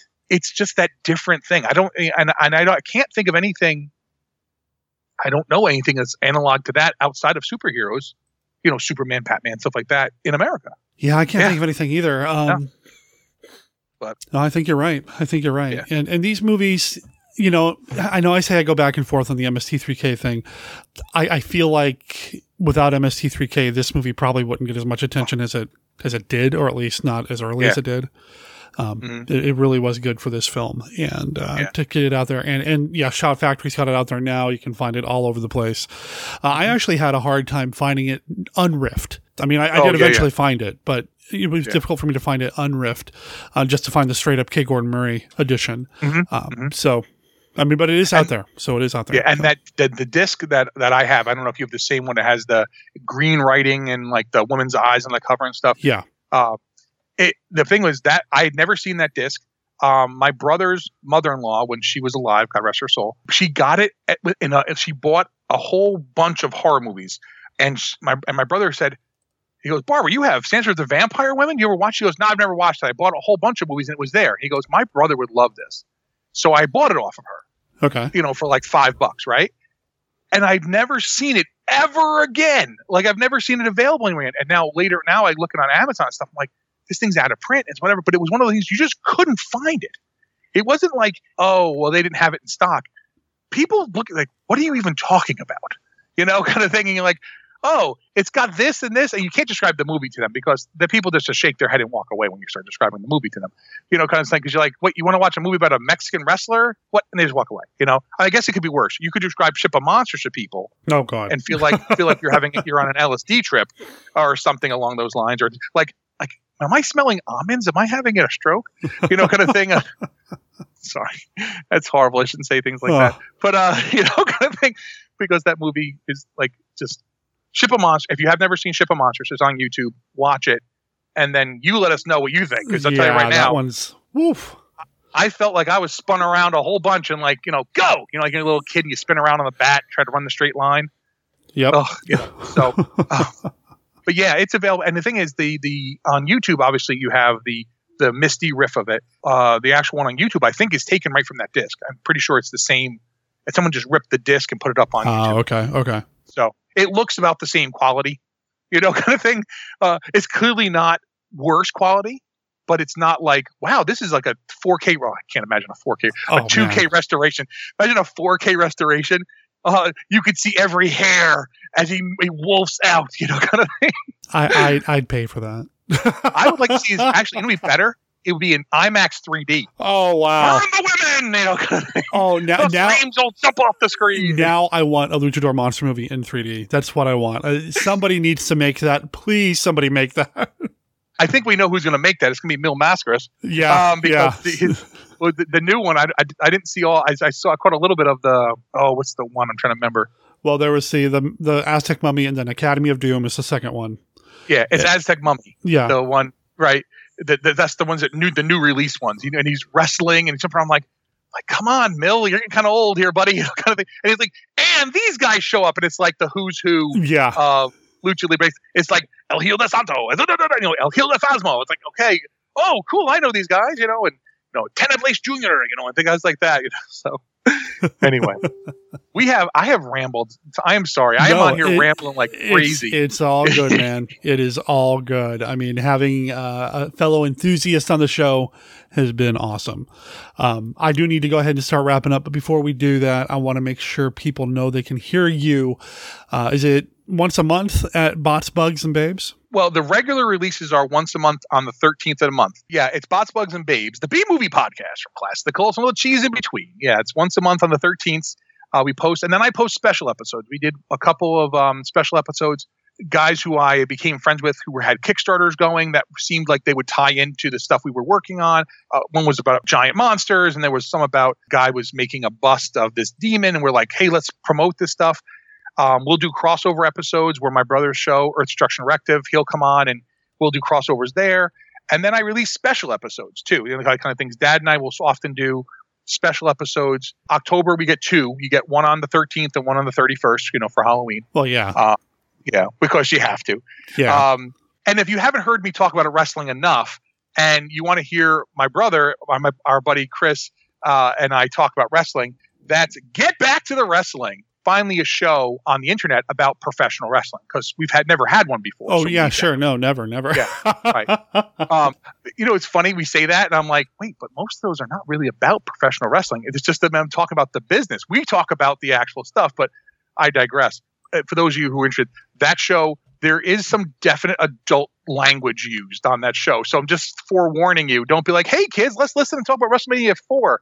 It's not kid. I mean, my daughter listens to it, but hearing Daddy curse is not something she hasn't heard already. And then the other place you can hear me regularly is the Vault of Starling Monster Horror Tales of Terror. And that is our horror podcast we do over on the Two True Freaks Radio Network. My brother, Luke, and I, along with Chris Chris Tyler. We call him Chris Hero. He's the hair metal hero. Chris Hero wrestling reference, of course. And then one of the OGs over there, Chris Honeywell. We talk about all kinds of stuff. In fact, we just finished all the Nightmare on Elm Street movies. Well, we have to do the remake, but no one wants to. And then we were talking about Hammer movies and stuff currently. I was going to say, recently you talked about one of my favorite Hammer films, Captain Kronos. So. Oh yeah, I love Captain Kronos. I know that some people are like, what are you guys, Captain Kronos? Like, we have hit some really deep stuff today, so to speak. Like, you have to kind of like know your wrestling or whatever. If you have never seen Captain Kronos Vampire Hunter, what are you doing? Like, go spend the hour and a half. It's awesome. You're missing out. Carolyn Monroe is in there. It's like her second movie. You know, we try to make the horror one. Again, that's not kid friendly all the time. There are definitely some naughty words used by all of us on that show. But again, we try to mix things up and we do what we call Freak's Choice and whatever. And we love people, you know, giving feedback and stuff. And that actually was one of our longtime listeners and an author. He had said, hey, you know, I really would love to do, you know, Captain Kronos Vampire Hunter. We're like, yeah, we want you on, you know, kind of thing. And it's just kind of funny because Thomas DJ, he's an author, and he was like, yeah, I want to do Captain Kronos. We're like, yes, we want to do Captain Kronos. Like, it wasn't like twisting our arms. It's like an easy sell. I think we're going to talk about Legend of the Seven Golden Vampires coming up probably this summer. You know, another one. Nice. Talk about a weird movie. Yeah, but I love it. I love it so much. I love it too. It's so great. I think this is one of the things too. And you and I have talked about this when you were on with me. We kind of just, off the air kind of talking about we can watch these movies and escape to a different time. Yes, right? Indeed. To me, I mean, I don't mean like it doesn't have to be just monster movies. Like, I can throw on The Odd Couple at any time and look at New York City in the 60s. And even though I wasn't alive in the 60s in New York City, I remember a New York City that was not Mickey Mouse and ESPN and Disney everything. I remember a city where you didn't walk by Bryant Park because you get killed. And I remember when 42nd Street wasn't a place to be, or, definitely not a family destination. And I can look back at old things like that. Well, oh man, I remember this. And I remember some of it. Maybe it takes me back to that time. And yes, The Odd Couple is probably one of the funniest movies ever made, period, and a hysterical play. But it takes me to a different time. So I can not have to worry about it being, 2018 and whatever else might be going on. You can kind of escape. This movie is a perfect example of that. I think the other ones you've covered this month are all perfect examples of that. Escaping, maybe not even just escaping to a different time, to a different country. Yes, exactly. Where luchadors show up wearing fine suits and their best masks. That's right, man. And so it's good stuff, man. Well, this has been a blast. I loved having you on. We'll have to have you on back down the line. Let's not wait till next May, though. Let's come up with something. Oh, no. Yeah, we got plenty of monster movies out there to talk about. Of course. And thanks for having me on your show, too. Really appreciate that. Was a lot of fun. It was a lot of fun. Yeah. We're gonna have you back on. I'm telling you. Thank you for having me. This was a lot of fun. Thanks a lot, man. I appreciate it. Have a good one, all right? Two True Freaks, and you actually spell out the word two and then true and then freaks.com. Again, link in the show notes. Go check out all the shows as part of the Two True Freaks network. Looks like there's a lot of quality content there, and Bots, Bugs, and Babes is a fun show. And I'm not just saying that because I was actually on the show. That was a real blast to have Jason over here. He brought his style of podcasting with my style of podcasting. I hope you guys dug it, because I did. Thanks again, Jason.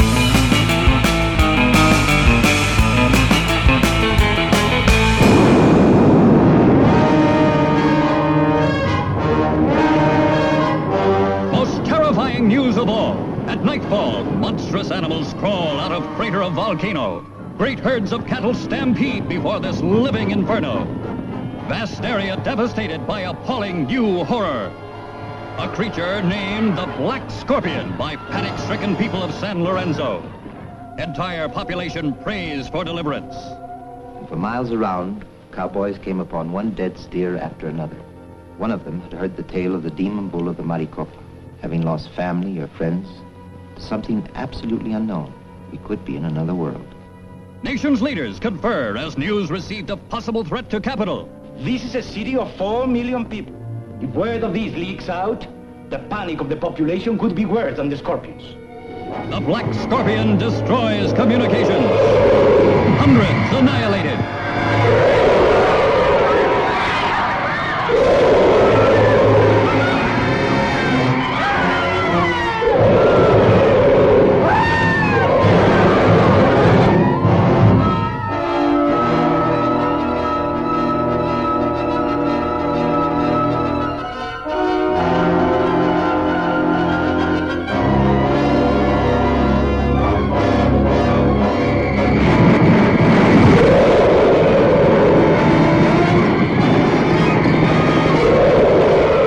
On a scale never achieved before by any science fiction picture.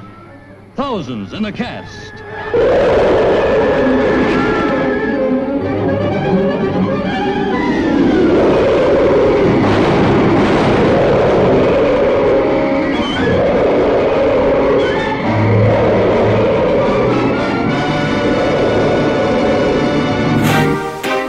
Hello, Christopher. What insanity are you up to today? Oh, hey, Lydia. I'm downloading some movies. What? People are always telling me that's illegal. Not these. They're all public domain. Oh, look, Rescue from Gilligan's Island. Well, let me see what you're doing. Oh, you're at archive.org. Well, they have thousands of films, TV shows, commercials, radio shows, and books available. Yeah, but there are so many. I wish there was a podcast or something that would discuss these things. You know, give us an idea of what's worth the time. Christopher, there is. We do one. Oh, that's right. We host Orphan Entertainment. Once a month, we pick something and review and discuss it. That sure is nice of us. Sure. Why don't you click over to Orphan Entertainment and remind yourself a little more about the show? Oh, will do. Let's see, that's at orphanentertainment.com. And yeah, it looks like we're available on iTunes and Stitcher Radio.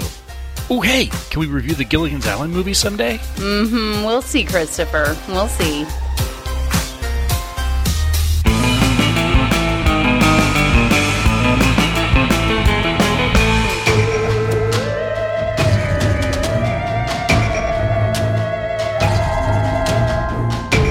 Michael Dodd's Vault of Monster Collectibles. Strange Change, The Lost World. Mattel, 1967. Toys to make other toys were big in the 1960s, and so were playsets. On the heels of their very popular line of Thingmaker toys, Mattel gave us a somewhat similar type toy that doubled as a monster/dinosaur playset, Strange Change, The Lost World. The main piece of the set was the Strange Change machine, which was a metal heating unit disguised as a time machine. A kid would plug the machine into the wall, insert one of the plastic squares, close the plastic dome door, and watch the square slowly change into a creature, as if being transported forward in time. The creature could be sent back by simply heating it up again and crushing it back into square form in the crushing section of the Strange Change machine. The set contained 16 creature/time squares. blue plastic tongs to handle the little hotties, and a large hard plastic vacuform hollow green mountain that doubled as a holder for the strange change machine and creatures, and a fold-out two-sided instruction sheet that was a play mat representing the lost world on the other side. These pieces came in a corrugated box that featured some of the absolute most Monster Kiddish graphics ever to grace toy packaging. It really is a thing of beauty. There were 2 supplemental blister cards containing a total of 8 extra creatures/time squares that could be added to the Strange Change menagerie to bolster it to 24. One of these accessory packs, spelled P-A-K-S, is called Astropods and contained the Crabosaurus, Flyodon, Slunkapod, and Raspigator. The other being Creaturelings, which contained Beetledontodon, Antisaurus, and the very popular Snaggle-Fanged Oculus and Hooded Skullcuronimus. The original 16 included dinosaurs, a robot, a mummy, a skeleton, an astronaut, giant bugs and reptiles, a tree monster, and the popular Membrane Man. Prices have risen considerably on these sets in the last few years. You commonly see damaged, incomplete sets on eBay that sell in the $50 to $100 range, and sometimes even cheaper depending on how much is missing and how it displays. Complete working sets in excellent conditions with nice boxes seem to command prices in the $150 to $200 range. A totally complete set in like-new working condition with a very nice box and all of the packing materials such as clear plastic dome piece that fits over the crater section of the mountain and the paper insert that comes inside the plastic dome might command prices more in the $300 range. A still sealed set with undamaged box, if you could ever find one, would possibly sell more in the $500 to $600 range, though this is just a guess based on other comparable toys since I've never heard of a sealed example changing hands, or even turning up for that matter. The 2 accessory packs, still sealed on excellent condition blister cards, might bring in around $100 each, though these are seldom seen.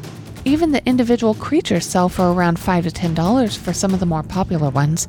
I sold an excellent Snaggle-Fanged Oculus on eBay a couple of years back for $10. Usually you see the creatures offered in lots, and they can generally be had for $2 to $3 each when bought in lots. A quick word about condition issues. It's common to see the Strange Change machine itself no longer able to heat up. Since most collectors just display this stuff, it isn't really much of an issue if the unit no longer heats. But in order to command some of the higher prices I mentioned before, a buyer still wants the thing to work. The hollow green mountain is prone to splitting at the corners from the weight of the metal heating unit. The hollow green mountain is prone to splitting at the corners from the weight of the metal heating unit. I've never seen a picture of the green mountain that didn't have some degree of corner splitting. Collectors just have to accept this if they want one in their collection. The mountain is fairly strong, so a careful collector will probably see no further degradation, but I would advise not storing or displaying it with a heavy heating unit on the mountain piece. Even a sealed example would probably contain a split mountain piece, and there are probably no mountain pieces in existence that don't have some degree of splitting at this point. Also, the plastic the creatures are made from tends to scorch and dry out if heated for too long. If the plastic gets too dried out, it can't be crushed back very easily, and the creature makes a nasty looking display piece. Most collectors just display their sets and don't actually use them because the plastic loses its look and pliability if changed back and forth too much. I received a Strange Change The Lost World set in 1967 at the age of 8. I enjoyed it very much, even though the figures themselves were a bit smaller than most of the toy monsters and dinosaurs I was used to playing with. Like with most of my toys, the ultra cool box got discarded pretty quickly. What were we thinking back then? I still have most of that set, though the heating unit quit working decades ago. A few years ago, I was pining for the cool box and a nice display set, and I found an eBay listing for a complete set, including the cards and accessory packs. The set even included the original paper insert for the dome, as well as extra copies of it. I took the plunge for around $135, including shipping, and have enjoyed looking at the stuff ever since. If you get one, be sure to get it in an excellent box. The box is the charm here, Monster Kids. Gorgeous graphics from the coolest time to be a kid. I've included some pics of my set to bring back the great memories. Next episode, we take a look at maybe the coolest mask ever made. From 1972, the Vern Langdon Zombie Mask.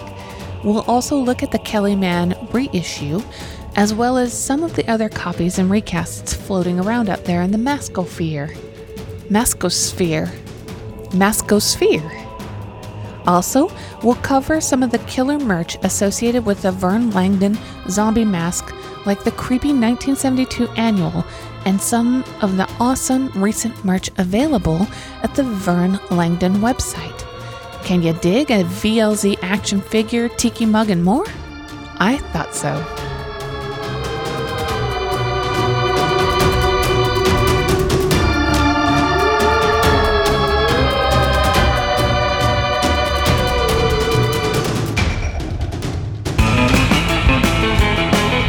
Opens its horror vault to release 3 macabre masterpieces.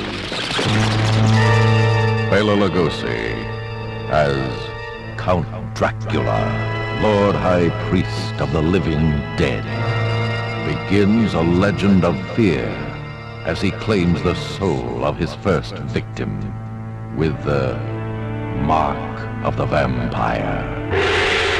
Boris Karloff as the evil Fu Manchu, his passion for power twisting his brilliant mind as he revels in the horrors of human sacrifice and torture.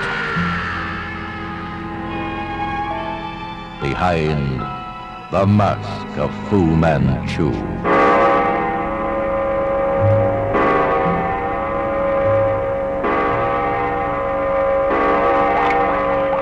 Frederick March as the futuristic experimenter Dr. Jekyll, using chemistry to expand his mind, delving into the taboos of the unnatural,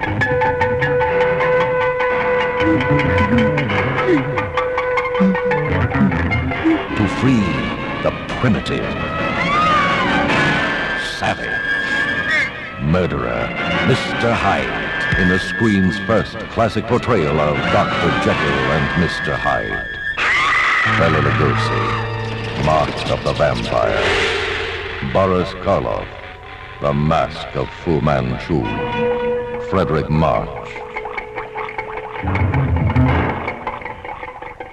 Dr. Jekyll and Mr. Hyde.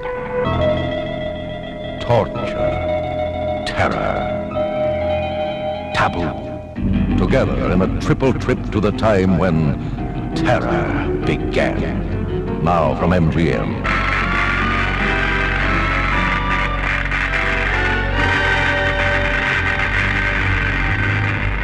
Three immortal horrors never seen on the little screen.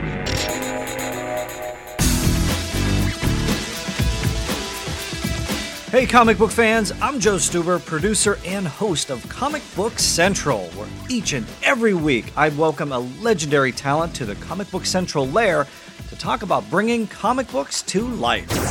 Greetings, true believers. This is Stan Lee. When do you think the Academy is going to wise up and create a special Oscar category for Best Cameo? I don't know. They're just asleep on their feet. Maybe your show, maybe this interview will be the turning point.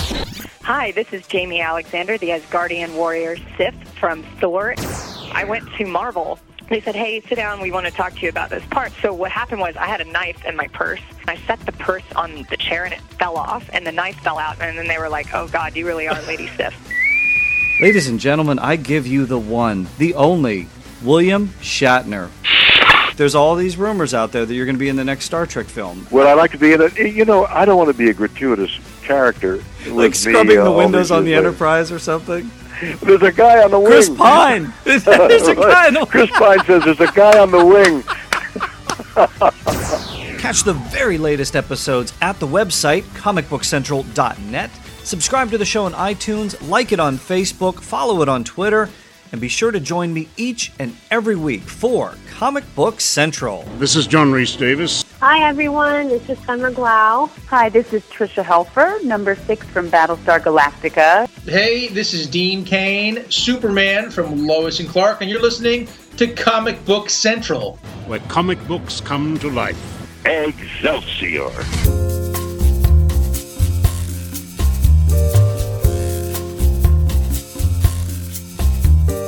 Hello, Derek and other Monster Kids. This is Jeff calling with another Weird Wednesday report.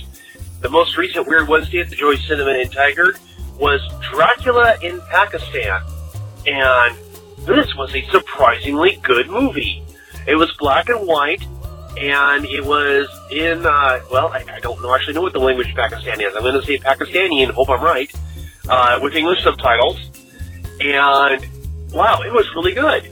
It starts off with the origin of the vampire in the movie, and it's a scientific origin.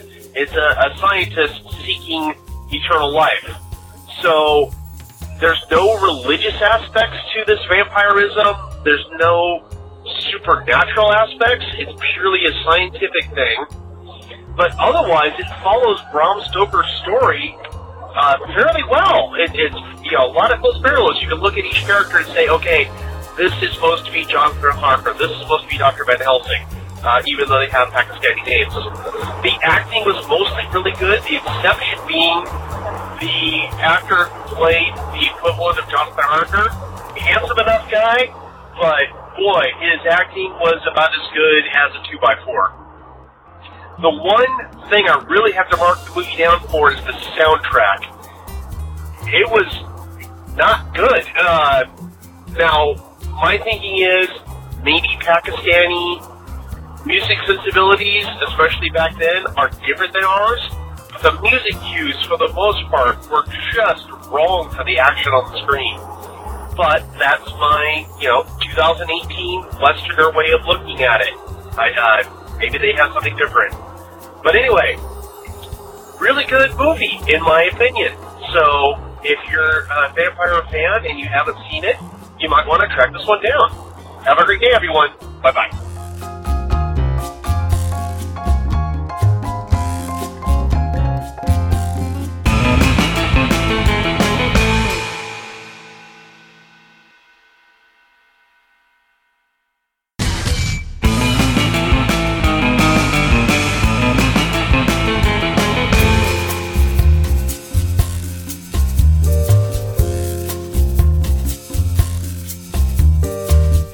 Derek and other Monster Kids, this is Jeff calling with another Weird Wednesday report. The most recent Weird Wednesday at the Joy Cinema in Tigard was Dracula in Pakistan. And this was a surprisingly good movie. It was black and white, and it was in, I don't actually know what the language Pakistani is. I'm going to say Pakistani and hope I'm right, with English subtitles. And, wow, it was really good. It starts off with the origin of the vampire in the movie, and it's a scientific origin. It's a scientist seeking eternal life. So, there's no religious aspects to this vampirism. There's no supernatural aspects. It's purely a scientific thing. But otherwise, it follows Bram Stoker's story fairly well. It's a lot of close parallels. You can look at each character and say, okay, this is supposed to be Jonathan Harker. This is supposed to be Dr. Van Helsing, even though they have Pakistani names. The acting was mostly really good, the exception being the actor who played the equivalent of Jonathan Harker. Handsome enough guy, but boy, his acting was about as good as a 2x4. The one thing I really have to mark the movie down for is the soundtrack. It was not good. Now, my thinking is maybe Pakistani music sensibilities, especially back then, are different than ours. The music cues, for the most part, were just wrong for the action on the screen. But that's my, 2018 Westerner way of looking at it. Maybe they have something different. But anyway, really good movie, in my opinion. So, if you're a Vampire fan and you haven't seen it, you might want to track this one down. Have a great day, everyone. Bye-bye.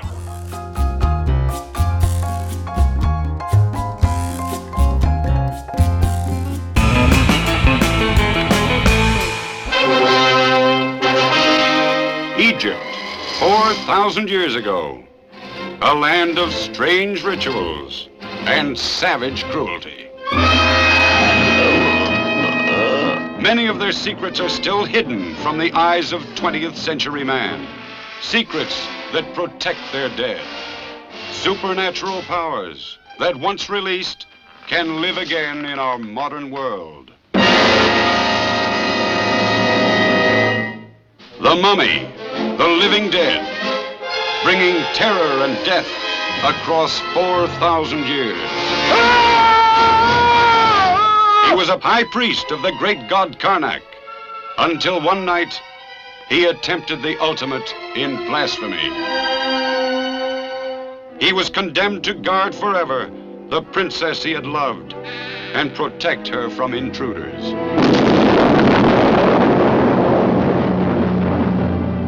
Go now. Go and destroy those who desecrated the tomb of our princess. He who robs the graves of Egypt dies.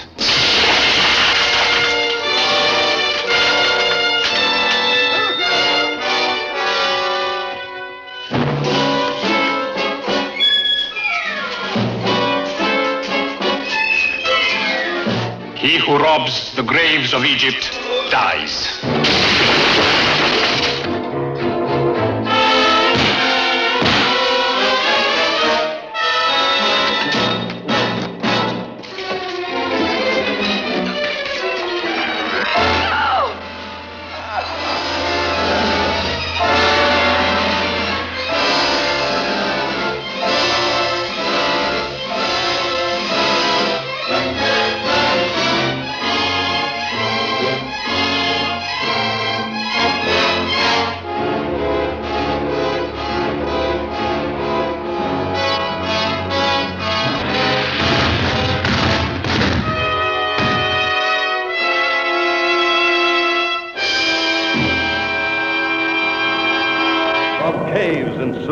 Come the slime people, the kill, kill, kill. There is no escape from the slime people. The slime people.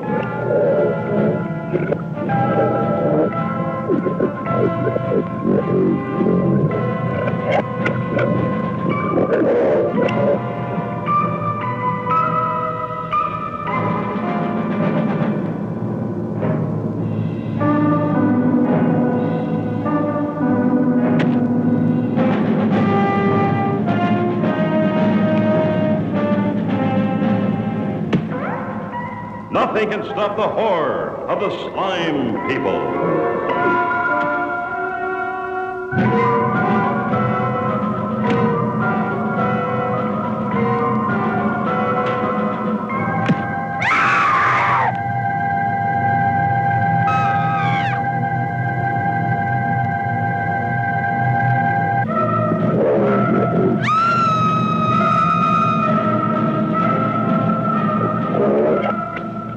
Adventure in terror.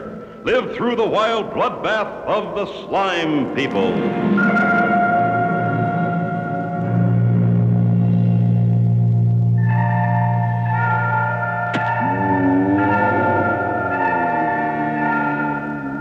With lust they come, with vengeance and murder. See the nightmare of the slime people.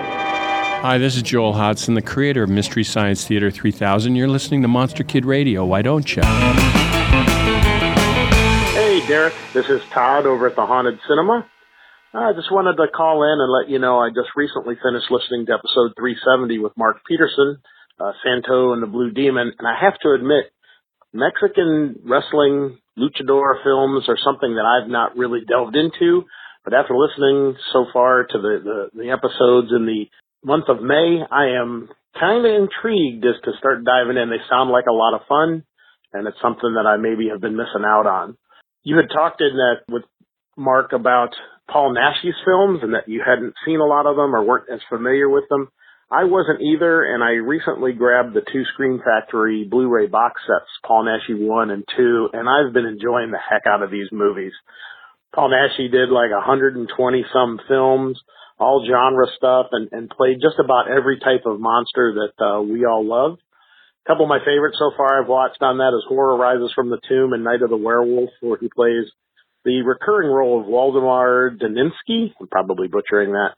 And he's kind of the Larry Talbot of, Lawrence Talbot of these films, and he goes quite a ways through, and it's a really cool, believable character. The movies are just pure fun. The other film I bought, and this was independent, was Inquisition. A great witch kind of movie, and has some really cool scenes of the witch's black mass and weird kind of dream logic scenes that I really recommend everybody check out. Rob Barnett of the Naschy cast also did the commentary on Inquisition. Great stuff.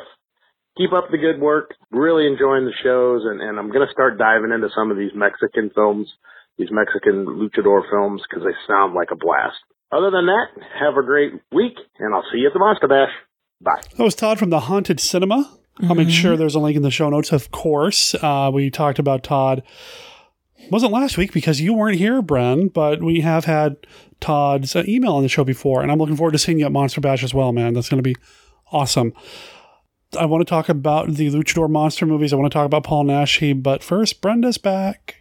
Hi. And I have like 8 copies of that voicemail on my system now. I didn't realize it was downloading every time I pushed the button. I probably should have realized. So we have multiple copies of your voicemail on her computer. Yes. I don't know what she's going to do with them. I'll just put them in a row and put it on a loop and just listen over and over. Okay.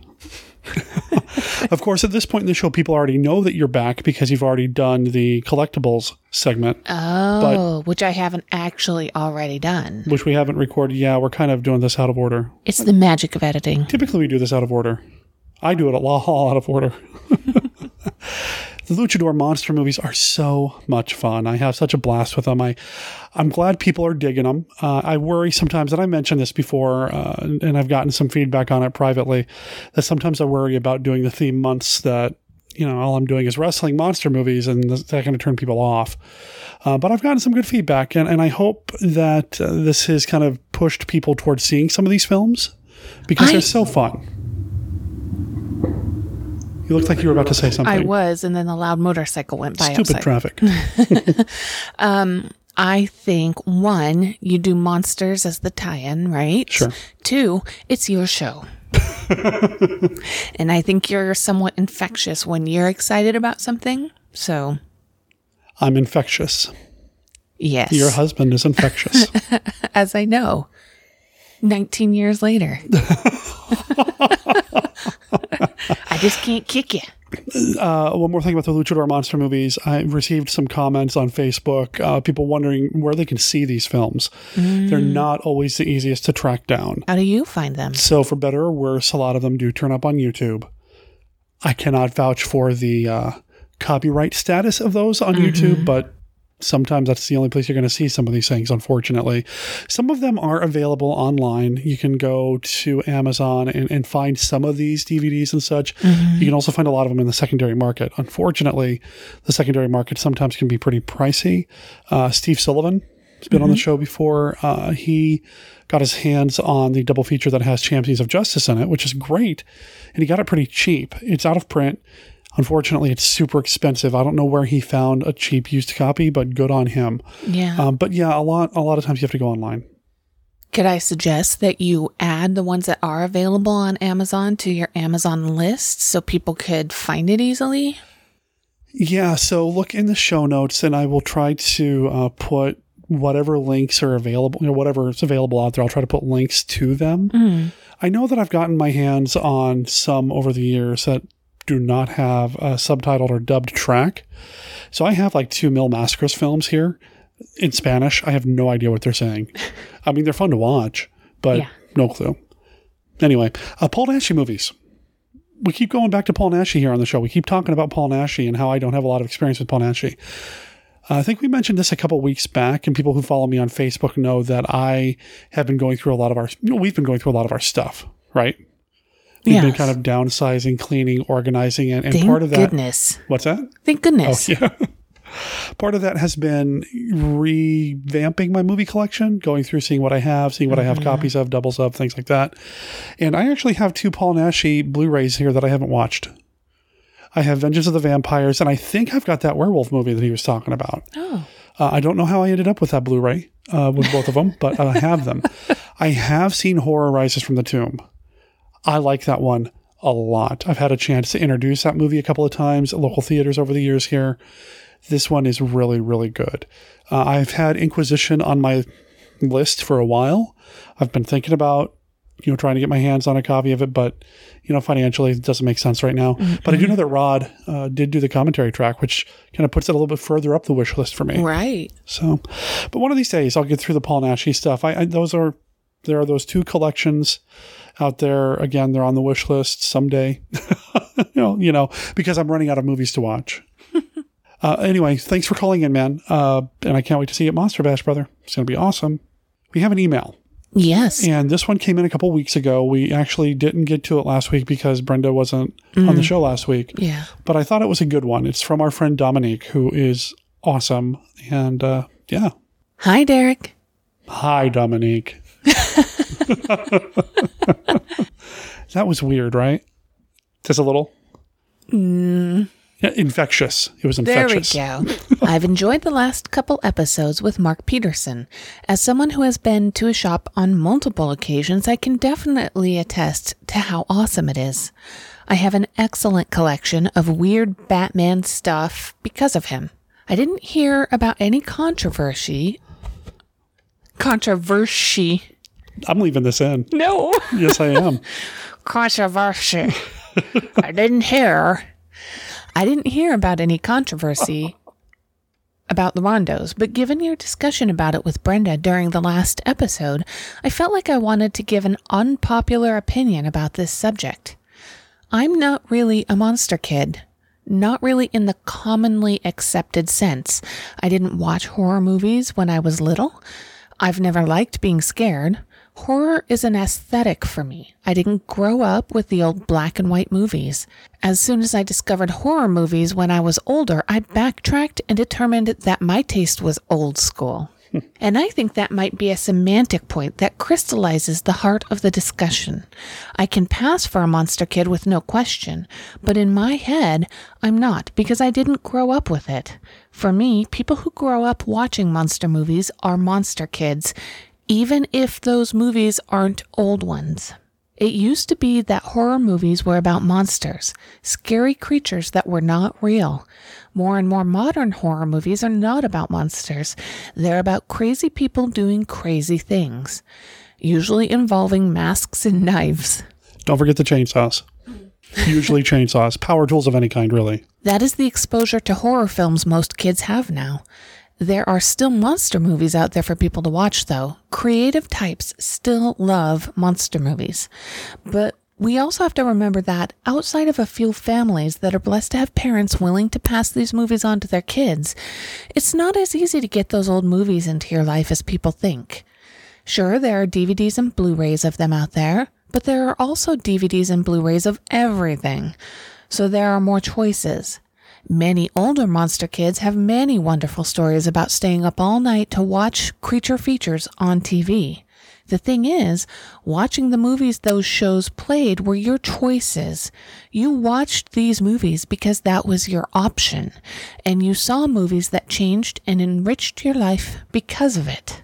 Nowadays, kids have all the choices in the world. They can choose any horror movie at all, and if they don't have a parent to point to James Whale's Frankenstein and say, hey, that's a really good one, check it out, they simply won't know and will choose whatever Roger Corman produced monstrosity, sci-fi,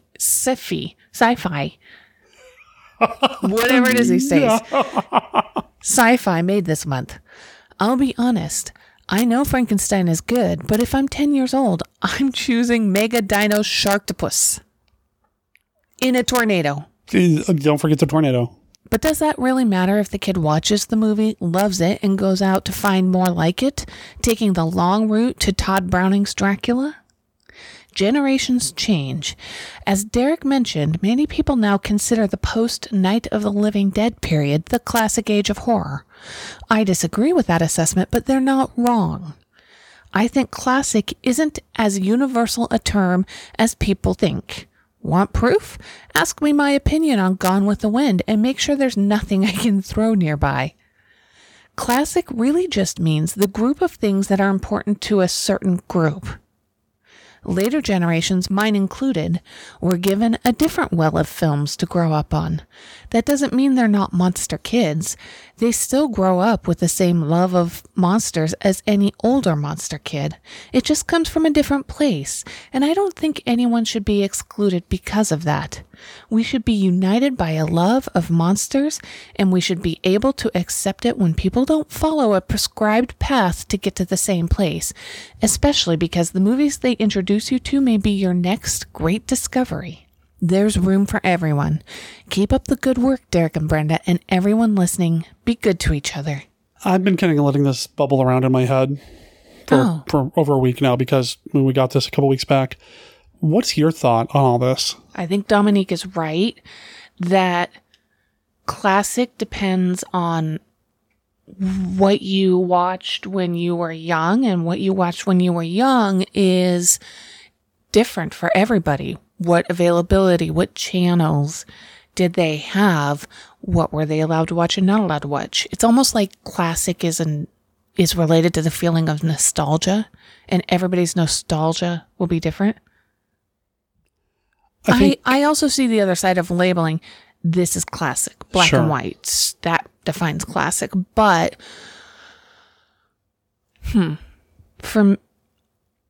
if it's classic related to an individual person, then that's going to be different for everybody. So first of all, if your parents aren't steering you towards James Whale's Frankenstein, get new parents. No, seriously though. I think when it comes down to it, classic, good, cheesy, bad, so bad it's good. All these labels have a very flexible definition, depending on the context. I remember years ago, near the beginning of the show, I did an episode over at Tom Bigeler's place, and he had pitched that we do this topic about, cheesy movies. And I honestly kind of struggled during the conversation, and I feel bad because I feel like I threw Tom off because I kept saying, is it cheesy or just cheesy in its context? If it's in context, is it really cheesy? And I feel like the same can be said for classic. What is a quote unquote classic film? What is the defining trait? Is it simply the era in which the movie was produced?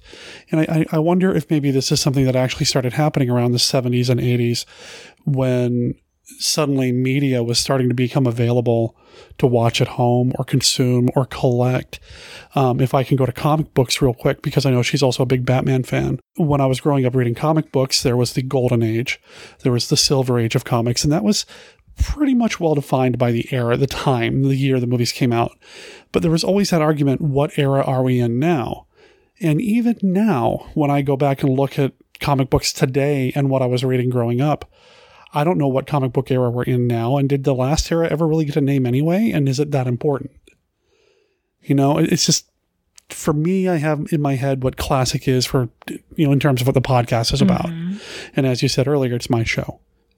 So on Monster Kid Radio, there's certain things, but when you start really diving into it, I feel like the classic term definition kind of loses its, I don't know, its boundaries, its barriers. And then we start saying instant classic. What does that mean?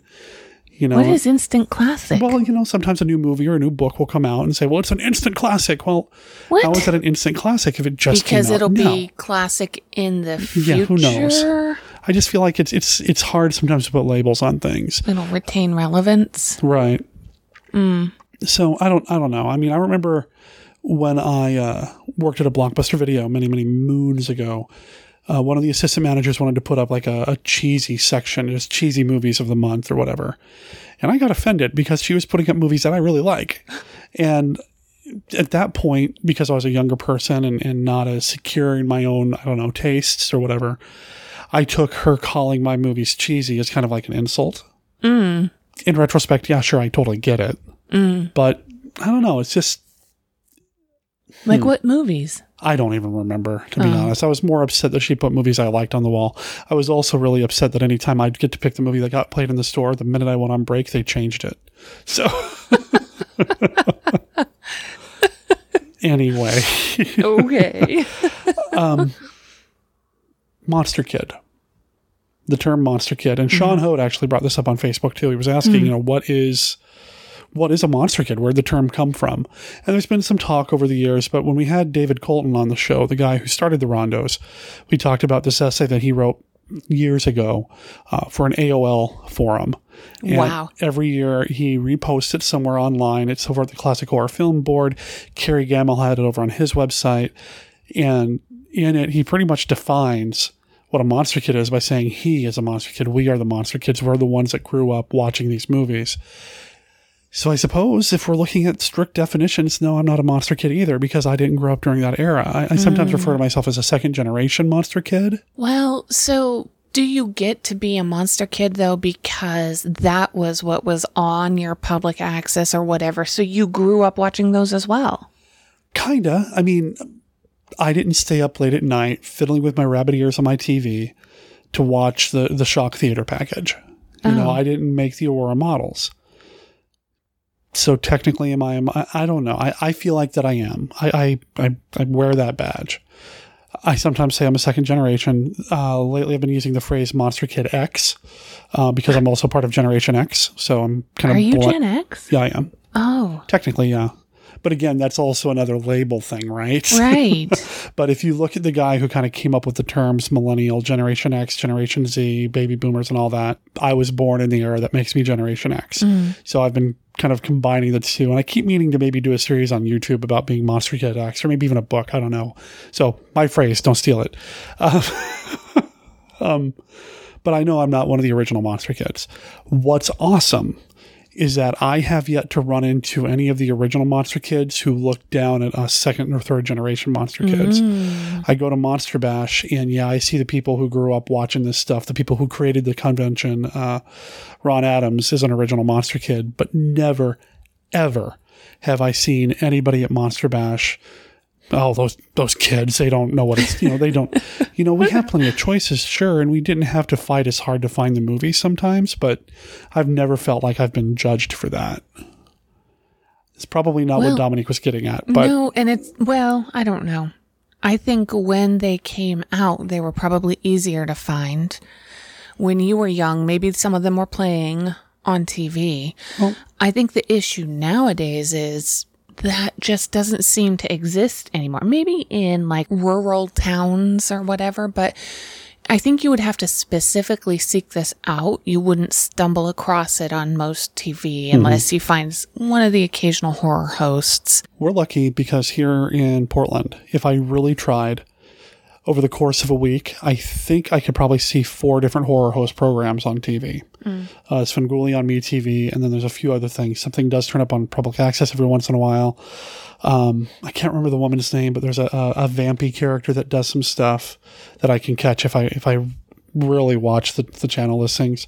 But yeah, I think you're right. It's not like they just go into regular rotation. And that's not going to be the trending on YouTube. No, either.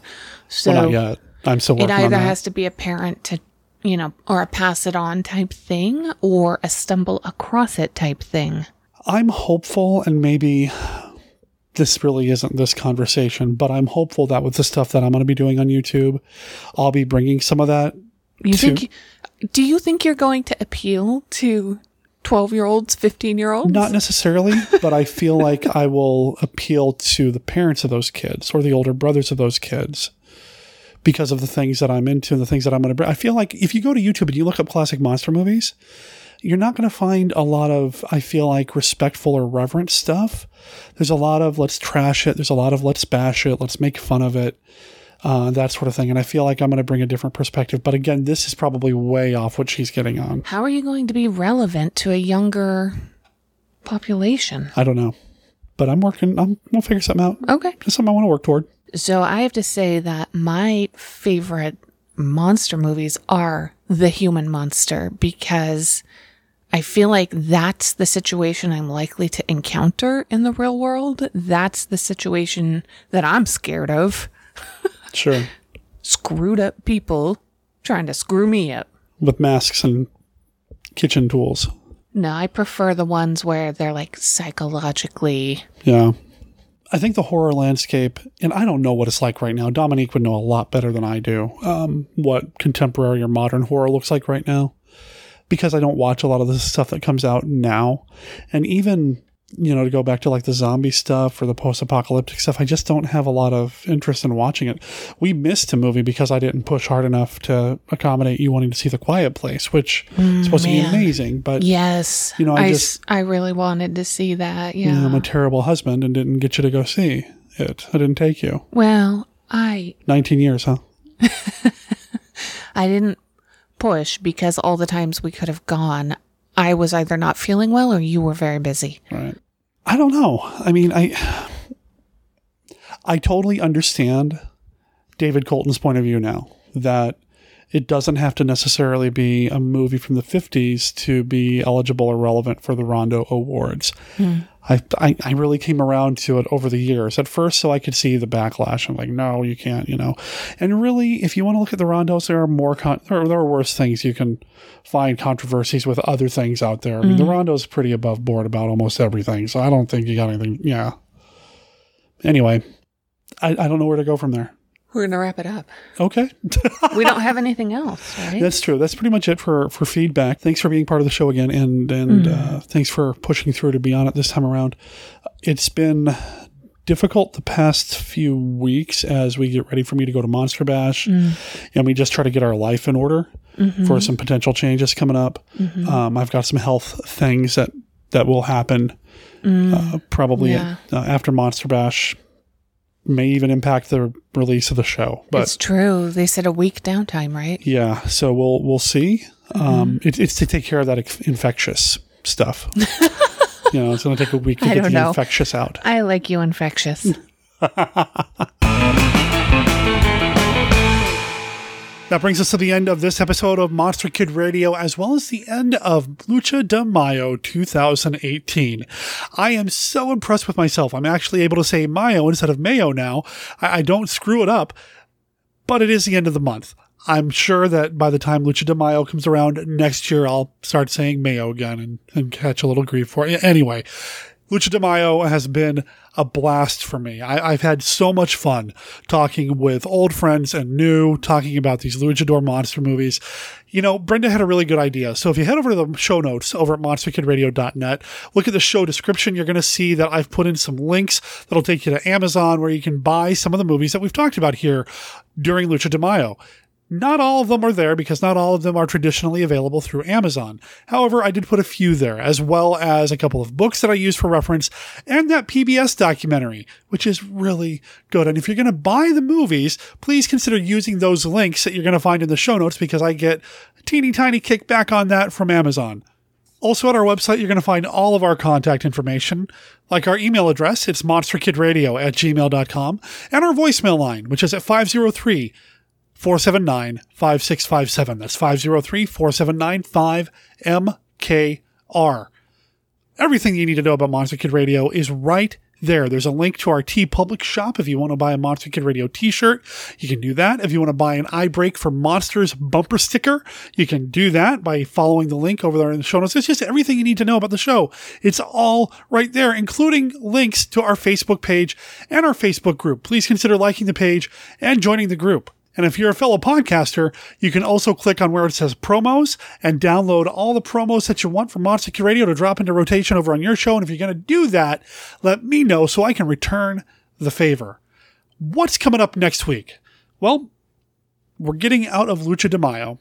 We need to get back to some of the other monster movies, alien movies, sci-fi movies that we like here on Monster Kid Radio. And we're going to do that by visiting Japan.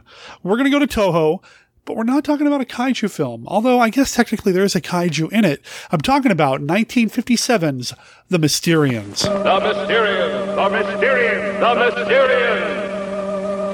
You are now inside a flying saucer. Our destination, the planet Earth. We are the Mysterians. Our race is old, dying, our planet dead. Only you of Earth, you and your women, can give us life. And what we want, we take. The Mysterians, the greatest science fiction picture man's imagination ever conceived. The Mysterians, swooping down from outer space, blowing up from the lower depths. The Mysterians, creatures who knew the uttermost secrets of the atom before our planet was born. Love-hungry spacemen come to seize our women that their dying race may live. It started in the east.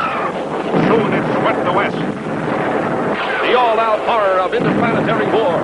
See giant robots no earthly weapon can destroy rip a path of destruction across the land. See the forces of nature harnessed to the invader's will, wipe entire cities from the face of the world. See the earth itself crumble beneath your feet. The Mysterians, threatening our civilization with weapons beyond the belief of modern science. Flying ray guns that blast everything before them. An impregnable fortress that hides in the earth. Gamma rays that melt the heaviest armament. As men and machines disintegrate before you, what power can stop their ruthless advance? See the blazing holocaust of an earth gone mad. See on the giant screen in flaming color. Yeah, there is a kaiju thing in it, a mech, I guess. Is it a kaiju? Is it a mech? I don't remember. I actually recorded this episode with Byron Kraft over a month ago, and I've been sitting on it, and I can't wait to share it with you guys and gals because it was a lot of fun. Byron is an author that I met through the H.P. Lovecraft Film Festival and through Sean Hode because he and Sean are friends. Sean introduced me. Byron is a really cool guy and has some really cool books under his belt. Check out his work on Amazon. And, you know, speaking of Amazon, I'm going to go back to those buttons, those links that I have in the show notes. If you don't own The Mysterians yet and you want to watch it before next week's episode, you can buy it through the website. And again, we get that little kickback, like 5 cents, maybe enough to buy a cup of kaiju coffee. Has anybody ever made kaiju coffee? There needs to be kaiju coffee. Anyway, that's what's coming up next week. It's going to be a blast. I hope to have you back here in 7 days. And tell you what, I'll do everything within my power to make sure it actually comes out on time next week. However, while I was editing this episode of the show, Brenda and I got some news regarding some extended family that I don't want to get into it too much right now because we don't know a lot of details, but just so you guys and gals know, there are some things coming up before Monster Bash that could impact the release schedule. Hopefully not too much, but I'll keep everybody posted at least through Facebook. I'll try to remember to do it on Twitter as well. Maybe even on YouTube. Oh yeah, we have that YouTube channel. I've mentioned it a couple of times. Look up Monster Kid Radio on YouTube. Please consider subscribing to the YouTube channel. And if you stay tuned over there, probably early next week, I'll be posting a new video where I talk about some of my favorite movies in very specific genres. It was inspired by a meme that was making its way around Facebook a few months ago. You know, name your favorite vampire movie, zombie movie, and so on. Well, I did that, but I did it on YouTube. So that'll be next week as well. Just all sorts of Monster Kid Radio content for you to enjoy. While you're enjoying it all, remember, though, that Monster Kid Radio is a registered service mark of Monster Kid Radio, LLC. All original content of Monster Kid Radio by Monster Kid Radio, LLC is licensed under a Creative Commons Attribution Non-Commercial, No Derivatives 3.0 unported license. Of course, that doesn't apply to the song Breakout. That belongs to the band The Apaches. They're based out of Phoenix, Arizona, or you can find them at theapaches.bandcamp.com and check out their album, The Apaches Take Off. Man, I love their cover art. Their album art is really cool. I love the colors and I love the art style. It's almost as cool as the music. This album that it comes from, 11 tracks, $10. It's a heck of a deal and a heck of a steal. And if you go to their website at theapachesband.com, you're going to see that they've got some upcoming events in Arizona. June 19th, they're playing with the Von Howlers in Scottsdale. On June 24th, they're playing in Phoenix. They've got an album release party in July, and in August, they're playing with Surfer Joe and the Surfside 4 in Phoenix. Check them out and let them know that you heard about them here on Monster Kid Radio. My name is Derek M. Cook. Talk to you next week. Ciao.